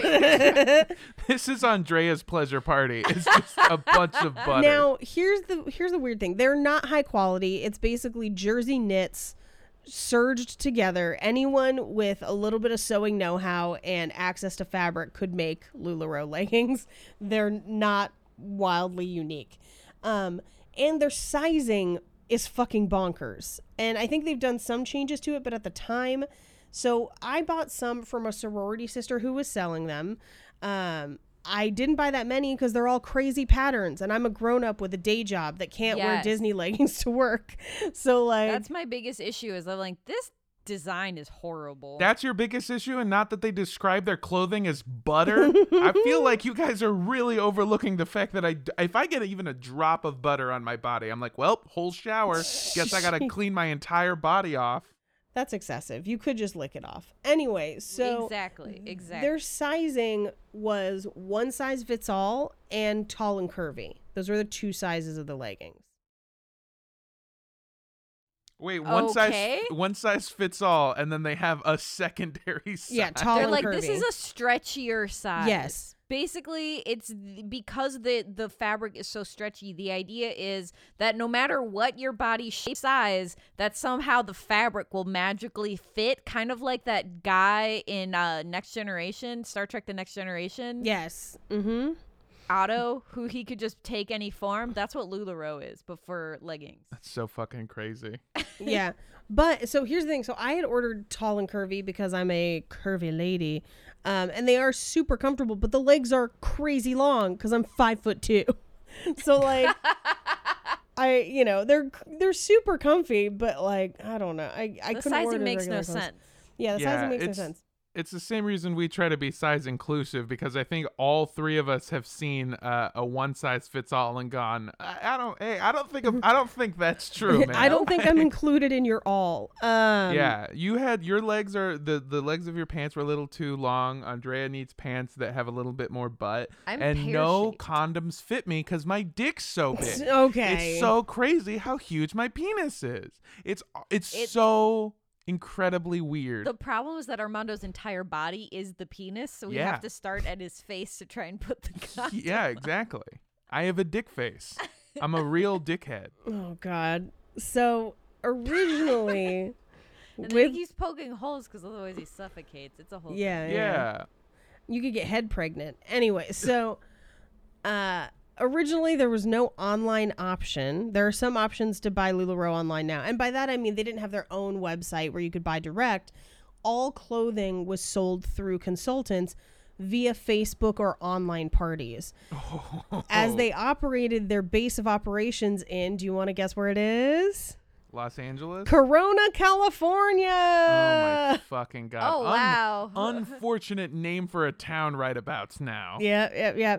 It was started by a husband and wife team, Mark and Diane Stidham, and their selling strategy actually paid off. They made about $2.3 billion in sales, so much so that they would hold huge conventions and private parties, including concerts with Katy Perry and Kelly Clarkson. All right.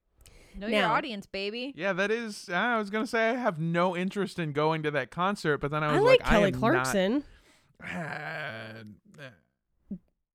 Not the audience. We're not their Yeah, audience. I am not. I mean, their audience. it You wouldn't be are. my first choice, but yeah. And truly, you're not. They were billed as a quote-unquote family-friendly company. They were definitely they were Christian adjacent. Mormon, I would say, closer. Okay. When Yeah. it first came out, there were a ton of Mormon women selling them online. Yeah. And in part because their clothing was quote unquote modest. It was longer sleeved. They had these maxi skirts that would go to the ground. And it was, for some of the clothing, if you could manage to get them in a solid and not a print, you could put together an easy to wear and wash mom outfit that looks presentable outside in, all comfy versions. But still basically. feels like jammies at home. Exactly. And you are right in that I am not the audience, because I am the opposite of family friendly. I am what some would call family detrimental, where you get me near a family and I just ruin that shit. We get messages all the time from people who listen to our show with their kids, and I'm like, what is wrong with you? Why? What are you doing? Why? We didn't, what? Now, Maybe At- 16 up. I'm 16 up. I'm like, that makes sense. yeah. I think I say things that make 30-year-olds go, ugh, no. Sometimes. Now, the minimum at the time of this documentary, which is about 3 years old at this point, was a $5,000 buy-in. Ooh. Oh, that's horrible. Yeah, for their initial inventory. The structure has since changed a little bit, as has their return structure. We'll get to that in a little bit. But the Vice documentary focuses on a woman named Roberta Blevins. Now, a fun thing about Roberta Blevins, she is from San Diego, California. Ooh. And I talked to her on Facebook this morning. Oh, awesome. So we are going to try and set up a bonus episode for her to answer questions about her MLM experience. If you guys have any questions, we'll post a post in the Facebook group where you can send your questions and we will ask them to her. And it should be pretty fun. She seems super cool. Yeah, we just Yeah. got to make sure that we keep her away from listening to the podcast, because this is the thing that happens where, like, I get a lot of approval to interview very famous people connected to true crime stories, and then they listen to me and they go, "You're disgusting and you are family detrimental, sir," and then they never message me back. I don't think that's going to happen in this case, but we'll find out. Anyway, I did send her our website so she could look into us. But anyway, so they advertise LuLaRoe as part-time work for full-time pay. That's a really, really common phrase to see among MLMs. This idea of you don't have time. You're a busy mom at home. But in the time that you do have, you could be making the same as a full-time job. So The funniest thing is that if you just slathered yourself in butter, you would probably make more money. Like if you're just at your house slathered in butter and on you started an OnlyFans? OnlyFans, yeah. I'm So here much for the more money pleasure than the- party, baby. Yeah. Now, her first package that she bought in for inventory because she wanted to be a successful business was $7,000. Oh my God. Fuck. That is so many months of my paycheck. Now- I'm so upset. Here's the other thing. She, at the time, was a new mom and really kind of needed a network of friends. And this seemed to also provide that because one of the things that a lot of MLMs do is emphasize community among women. And so it creates this sense of we're all in this together. We're all boss babes. We're all running all our boss own- babies. We're all boss babies. We're all running our own business and we're all together collectively friends who are being successful. So it's kind of like a sorority, but instead of like we're all at college, it's like you're at your house taking care of your kids, trying to make money. Fun fact. The reason that I was finally like, that is it. I am doing this multi-level marketing episode is because a couple weeks ago, my sorority created like a networking group on Facebook to help people connect for job opportunities during coronavirus. Sounds great. Great. Awesome. And for people to be like, hey, here's what I do. Are there other people that do this? Let's connect and talk about our industry or whatever. For sure. It took 3 days for it to just be buried in multi-level marketing stuff. Yep. And I was furious because every single fucking one of these posts was like, hey girls, do you want to join a girl team? Let's be girl teams together. We're girls, we're sisters. And I'm like, how dare you? How dare you prey on your sisters for a business opportunity that you know could potentially bankrupt them? You're a bad friend and you're a bad sister. And I'm Hashtag- furious about it. Boss babe. Hashtag boss babe. Hashtag boss babe. Hashtag literal boss bitch. And well, here's what was kind of hilarious is the first one to show up was a leggings post for a different leggings company. And people just ripped them to shreds in the comments where people are just like, how dare you? These are your friends and you're actively contributing to that. Like just, but then there were a million other people that were like, why don't you support them? People can make money however they want. And people were like, you don't get it. They're not making money. It's active. It is predatory. And none of them were Tupperware. So I'm just like, where am I going to get my Tupperware? Anyway, so LuLaRoe has multiple levels within the organization. The first one is trainer. And in order to be a trainer, you have to have recruited at least 10 people. Then you would move up to coach and then mentor. And at the height of her business, yep. And all of these 10 people have to spend at least $5,000 Yep. to get their thing. And you see none of that money. Yep. No. As a trainer, you are getting paid off that $5,000. Okay. But Yeah. you're not getting more than your $5,000. Right.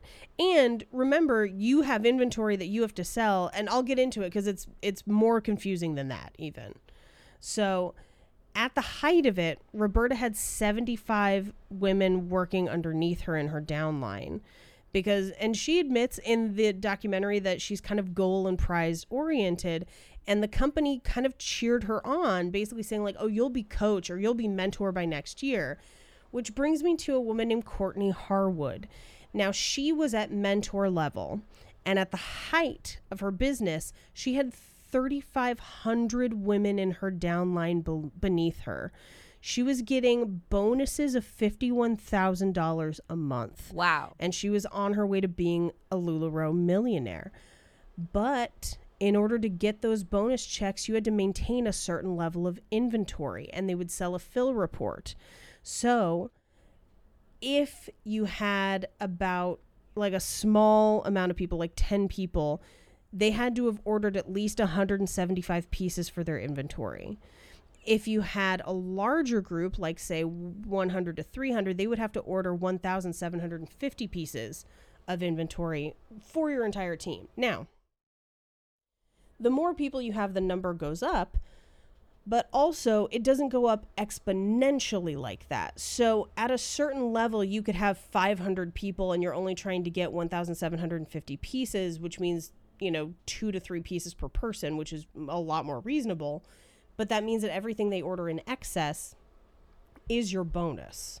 And again, this is all them ordering to sell to other people. Nothing has been sold to other people at this point. Yeah. This is just making money off of internal inventory sales. Exactly. Now, she says that they really pushed recruiting and not so much sales, that it was more about getting other people to sell. Yep.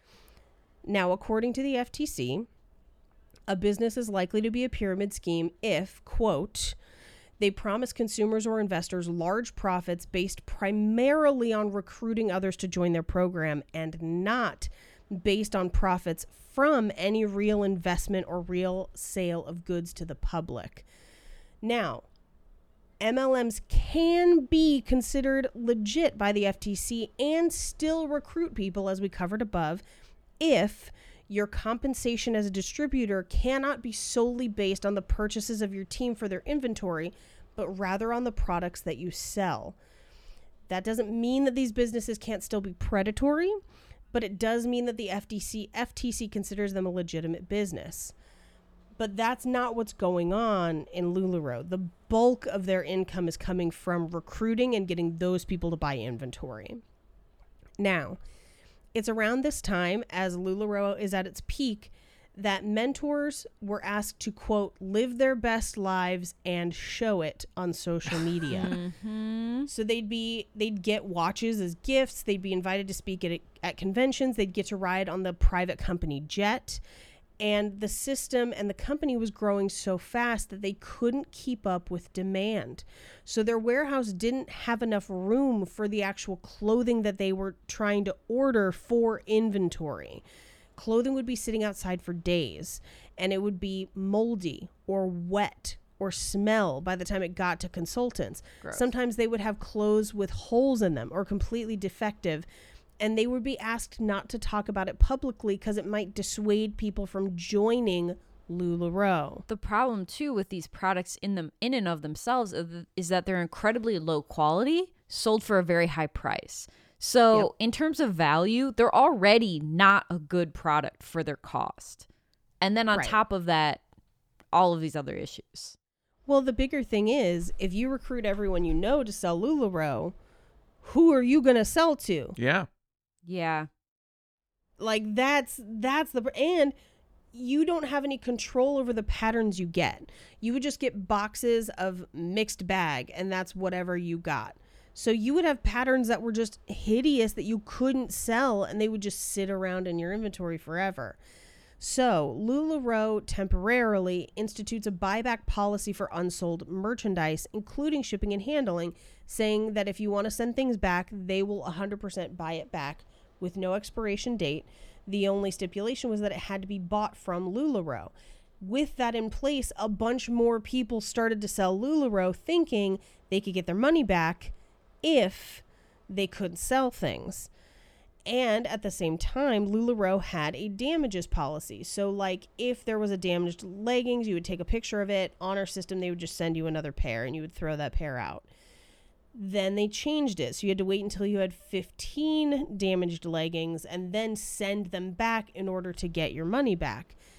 But then they ended that, and they abruptly ended their buyback system, claiming that consultants were abusing it. And many consultants who had filed for buyback sent their clothes back and then never received their money. Wow. For months and months at a time. Wow. Yeah.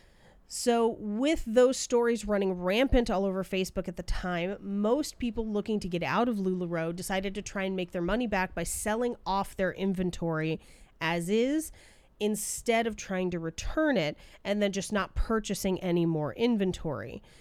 But the problem is, again, you get stuck with things that you just can't sell.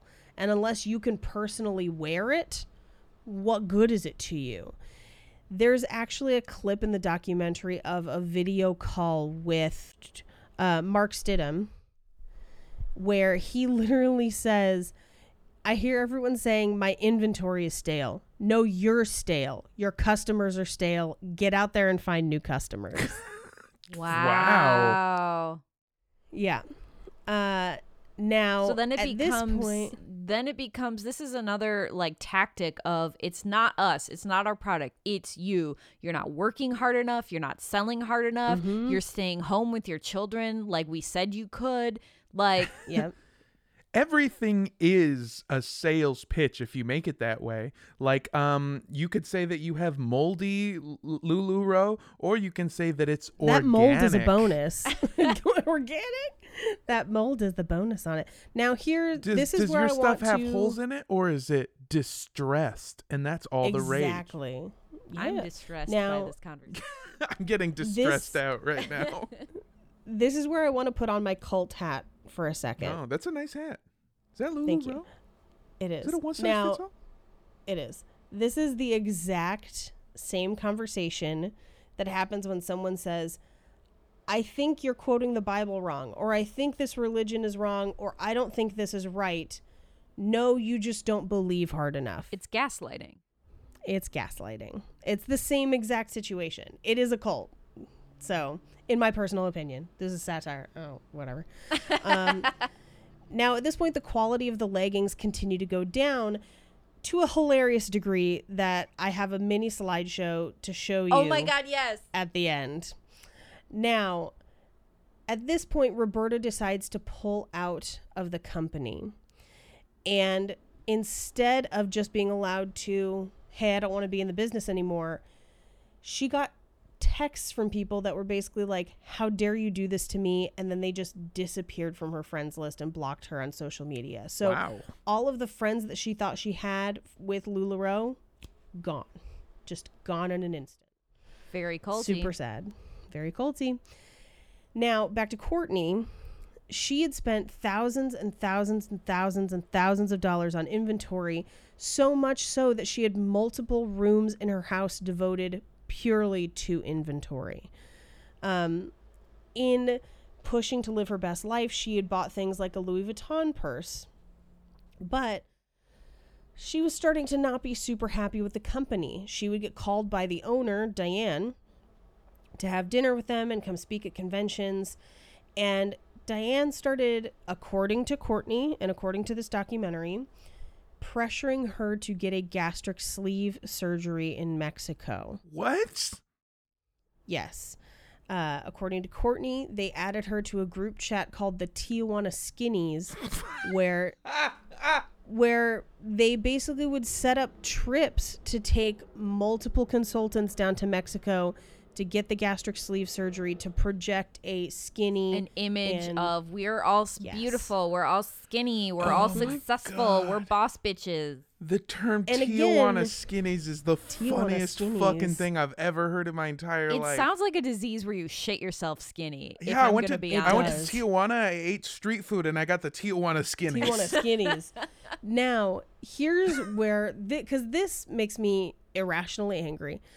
This is a company that has plus sizes and is actively making clothes that are stretchy and comfortable and billing them as comfortable for women who are all beautiful in all their shapes and sizes. But internally, they're pressuring people to have actual surgeries Yeah, to fit a that's certain fucked up. image. You're a fucking supervillain level of evil. Yeah. Now, Courtney didn't want to disappoint them, but she also didn't want to go to Mexico Because to have all a these gastric people are sleeve my surgery. friends. This is my friendship. This is my family. Mm-hmm. That's so the she problem. actually tried to get one of the gastric balloons, but she almost immediately had to have it removed. She almost died Oh my in the God. process. And then literally as she's healing, they're like, we told you should have done the gastric sleeve, so when are you going to come down and do the gastric sleeve? So like they kept pressuring her, according to her. And then she was kicked out of the group. So in July of 2017, LuLaRoe was forced to change their bonus structure to comply with FTC regulations, claiming that their bonuses were now required to be based off clothes sold, not inventory purchased within the company, which means that all of the money that Courtney had earned as bonuses from recruiting close to 4,000 people was gone. Yep. She'd been making $50,000 a month, and now she was making a fraction of that with the same inventory costs.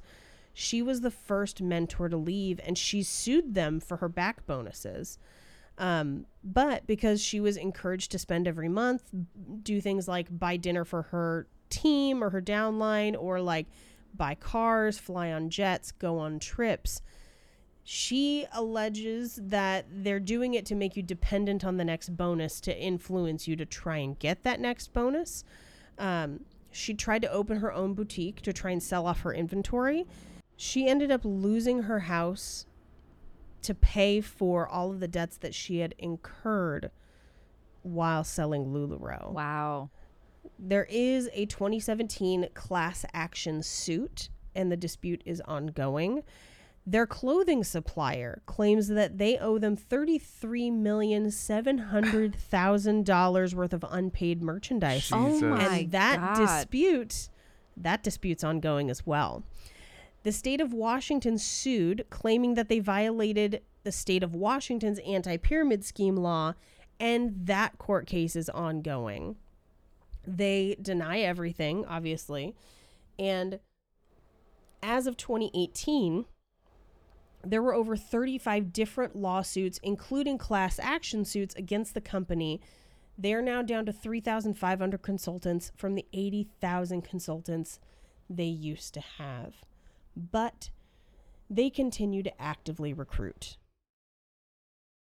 But that's why you don't see them on Facebook as much anymore. Yeah, this whole thing, this is my little soapbox real quick, but I will say that schemes like this, the concept of multi-level marketing, flourishes in America because we have for many years had stagnated wages. We have a minimum wage that is really not a livable wage. And the idea, we kind of push this American dream, and we push this cultural concept that if you work hard enough, if you're just smarter than the other guy, you can be your own boss, you can get ahead, you can own a home. And we have this myth of the American dream that if you are enough and you work hard enough, you will reap the rewards, instead of going after people like Jeff Bezos, people that make millions of dollars, people that make millions and billions of dollars while paying their workers not fair or living wages. So as a culture, we are ready to accept the idea that if you're good enough, you can have more than everybody else. And if they don't have enough, if they don't have enough to eat, if they lose their house, it's because they failed. And so we push that idea into the world, and people are so much more willing to accept that because we grow up with that as a cultural norm. Yeah. That's my soapbox. I will also say, and it's something that a bunch of the documentaries and our sources have covered, MLMs disproportionately reach out to women, of course, in part because there is a pay disparity, and there is a struggle if you have children to continue to be at home and accessible for your kids while still making money. But they also really, really, really target immigrant families.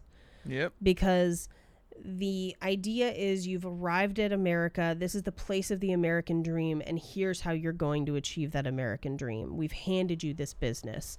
And so they're going after people who are inherently financially vulnerable. Yes. And it's pretty gross. So this has been kind of a serious episode because we had a lot to get through and a lot of it's not fun. But as a treat, something that started to influence a lot of LuLaRoe consultants to leave was that the patterns were increasingly problematic because they were sewn badly. In particular, a lot of their patterns accidentally looked like genitalia in the crotch region. It's really funny. Would you guys like to see a slideshow of So them? much. First of all, yes. Second of all, please send them so that we can do it like an Instagram post about it. Yes. Yeah. Do you see? Wow. Oh my God. So here we go. I'm going to make this window a little bit bigger. All right. it doesn't even look good at all. It's so bad. Even if it It looks like a penis. Yeah. It looks like a it penis. looks like a penis anywhere you put it on the pants. Yeah. Yeah. Yeah. Yes. This one I think is a pretty fun one where it's a burger, but it looks like she's got a taco. Oh in there. yeah. Oh yeah, that is a vagina. Yeah. Then there's this one. That's a big old dick. It's a big old pee-pee. That's Yeah. huh. Oh, the title of this article is hilarious. Pulling your leg. Red-faced gym goers. goers share LuLaRoe fails. Oh, It's a kiss on the crotch. God, it is so oh. That's the Seal album you couldn't hear about. Kiss. All right, for that one I unicorn. like. This one I like. The horny unicorn. It's just a pencil dick. It looks like a pencil dick. Oh no. Leaning Tower. Oh. I like the Pizza. way that this one's posing, where it looks like she's posing for a dick pic, which is great. It does. Also, Italians are well hung. Is that what I'm hearing? What's going on? Mm-hmm. That's an absurd leaf vagina. Interesting. Mandala vagina. Yeah, that's great. It looks like an owl, actually. Oh my Wow. God. Flamingo vagina. Flamingo. That's the Wow. oh god, that one's so bad. It's so bad. God. This is I can't even really tell what this It is. looks like a it was penis. always must a be- penis. Yeah. Yeah, well, it over here. This looks like a chicken patty, but I think this is maybe They're supposed to be flowers. flowers. Yeah. I guess. Oh That's really man, bad. there's Oh just my a whole God. tiger face on the butt. These are just, I mean, again, hey, you know what? You can go online right now. You can find good designs for affordable quality.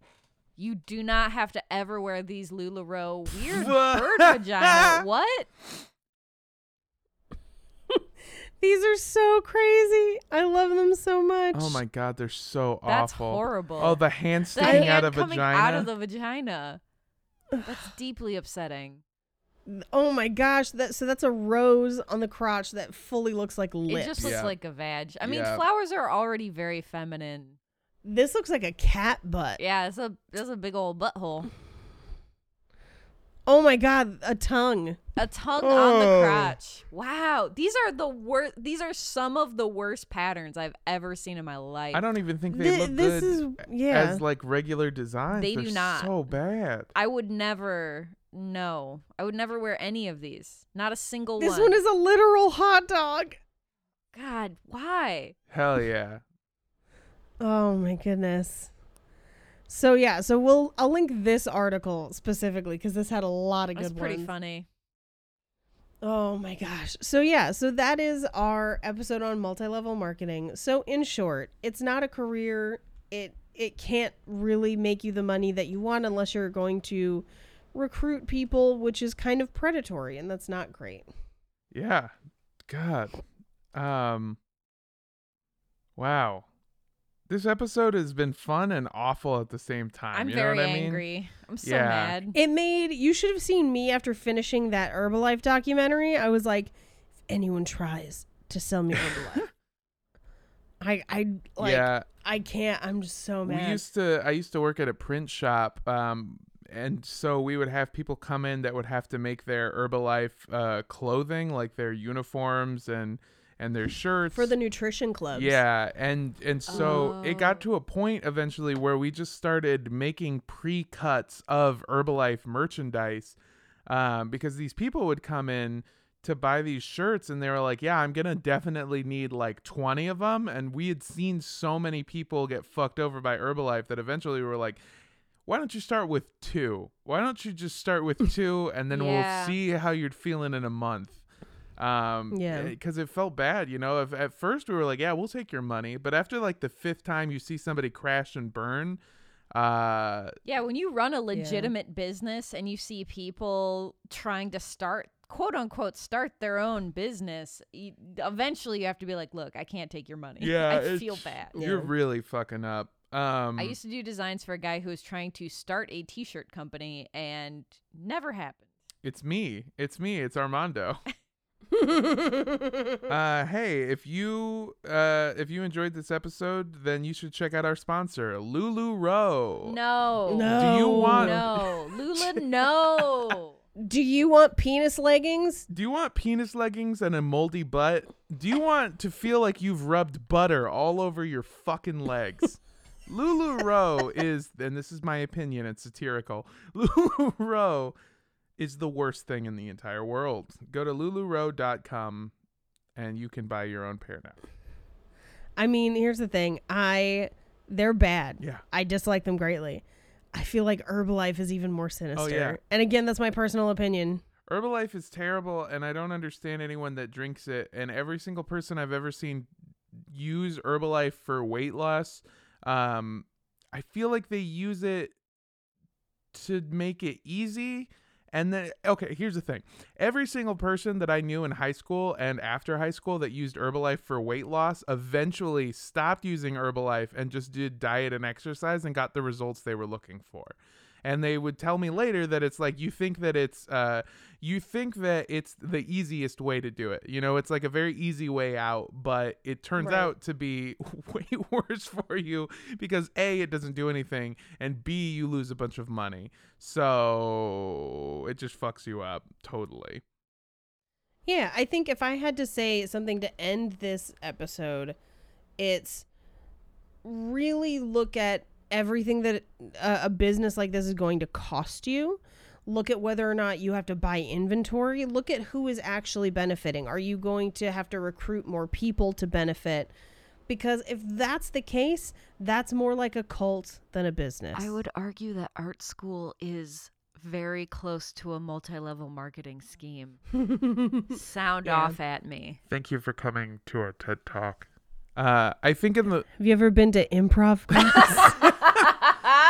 Yeah, anything that tells you they can teach you a skill, it's questionable. Here's the thing. My art school was staffed almost entirely by graduates of that art Yeah. school because they would tout, we get students jobs. They did not tout, those jobs are in the field that you're getting your degree for. Yeah. So look at any time someone says, this is the life you're going to have, look into it. Follow the money, Halliburton. Ask all the questions. That's it. That is the tagline for this episode. In reality, this episode is brought to you by our wonderful, amazing Patreon donors. If you're, You know that thing you contribute money into? yeah, exactly. If you're interested in becoming a Patreon donor, you can donate to us, or you can get 5 of your closest friends to donate to us. And for every 5 people you donate, we will give you an upgraded Patreon tier. Now, you do have to buy Patreon subscriptions from us directly, and it costs about $5,000 to get 100 of them. Absolutely not.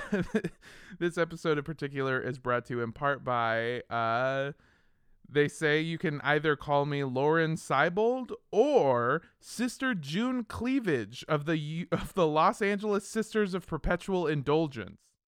Yes. No, I am going with Sister June Cleavage of the Los Angeles Sisters of Perpetual Indulgence, and I want to see your makeup. Thank you. They say that they'll let us flip some Nazi gold and get weird with it and choose I which love one. it. I love it. Also, we've got some really awesome, incredible news. Next month, or this coming month, I suppose, in September, we are actually going to be a part of RTX, which is Woohoo! Rooster Teeth's normally live, but this time virtual event. This is a super, super, super huge deal. On September 18th, we will be taking part in a true crime podcast panel with 2 other amazing and super popular true crime shows, Red Web and Black Box Down. These shows are super cool. Rooster Teeth is an amazing company, and we're so glad to be a part of this event. It's going to be absolutely amazingly huge. You can go to our Instagram or our Twitter or our Facebook or our website for more information. But you can also go to Rooster Teeth's official website and RTX's official website to RSVP for your spot. Our panel, again, is on September 18th, and there is more information online. I think for me, I'm going to say if you want to send me, pictures of leggings that were supposed to be covered in penises and vaginas, but because you stitched them wrong, they accidentally look like flowers or hot dogs or the Leaning Tower of Pisa, then you should definitely do that. Send me all of your dick leggings, I guess. But I don't want them to be butter soft. I want them to be cum soft. That's what I want. Very sticky and uncomfortable to be on the skin for prolonged periods of time. That's what I really look for in clothing. So you can send those to me on Twitter and Instagram at Mondo Does Stuff. That's MANDO Does Stuff.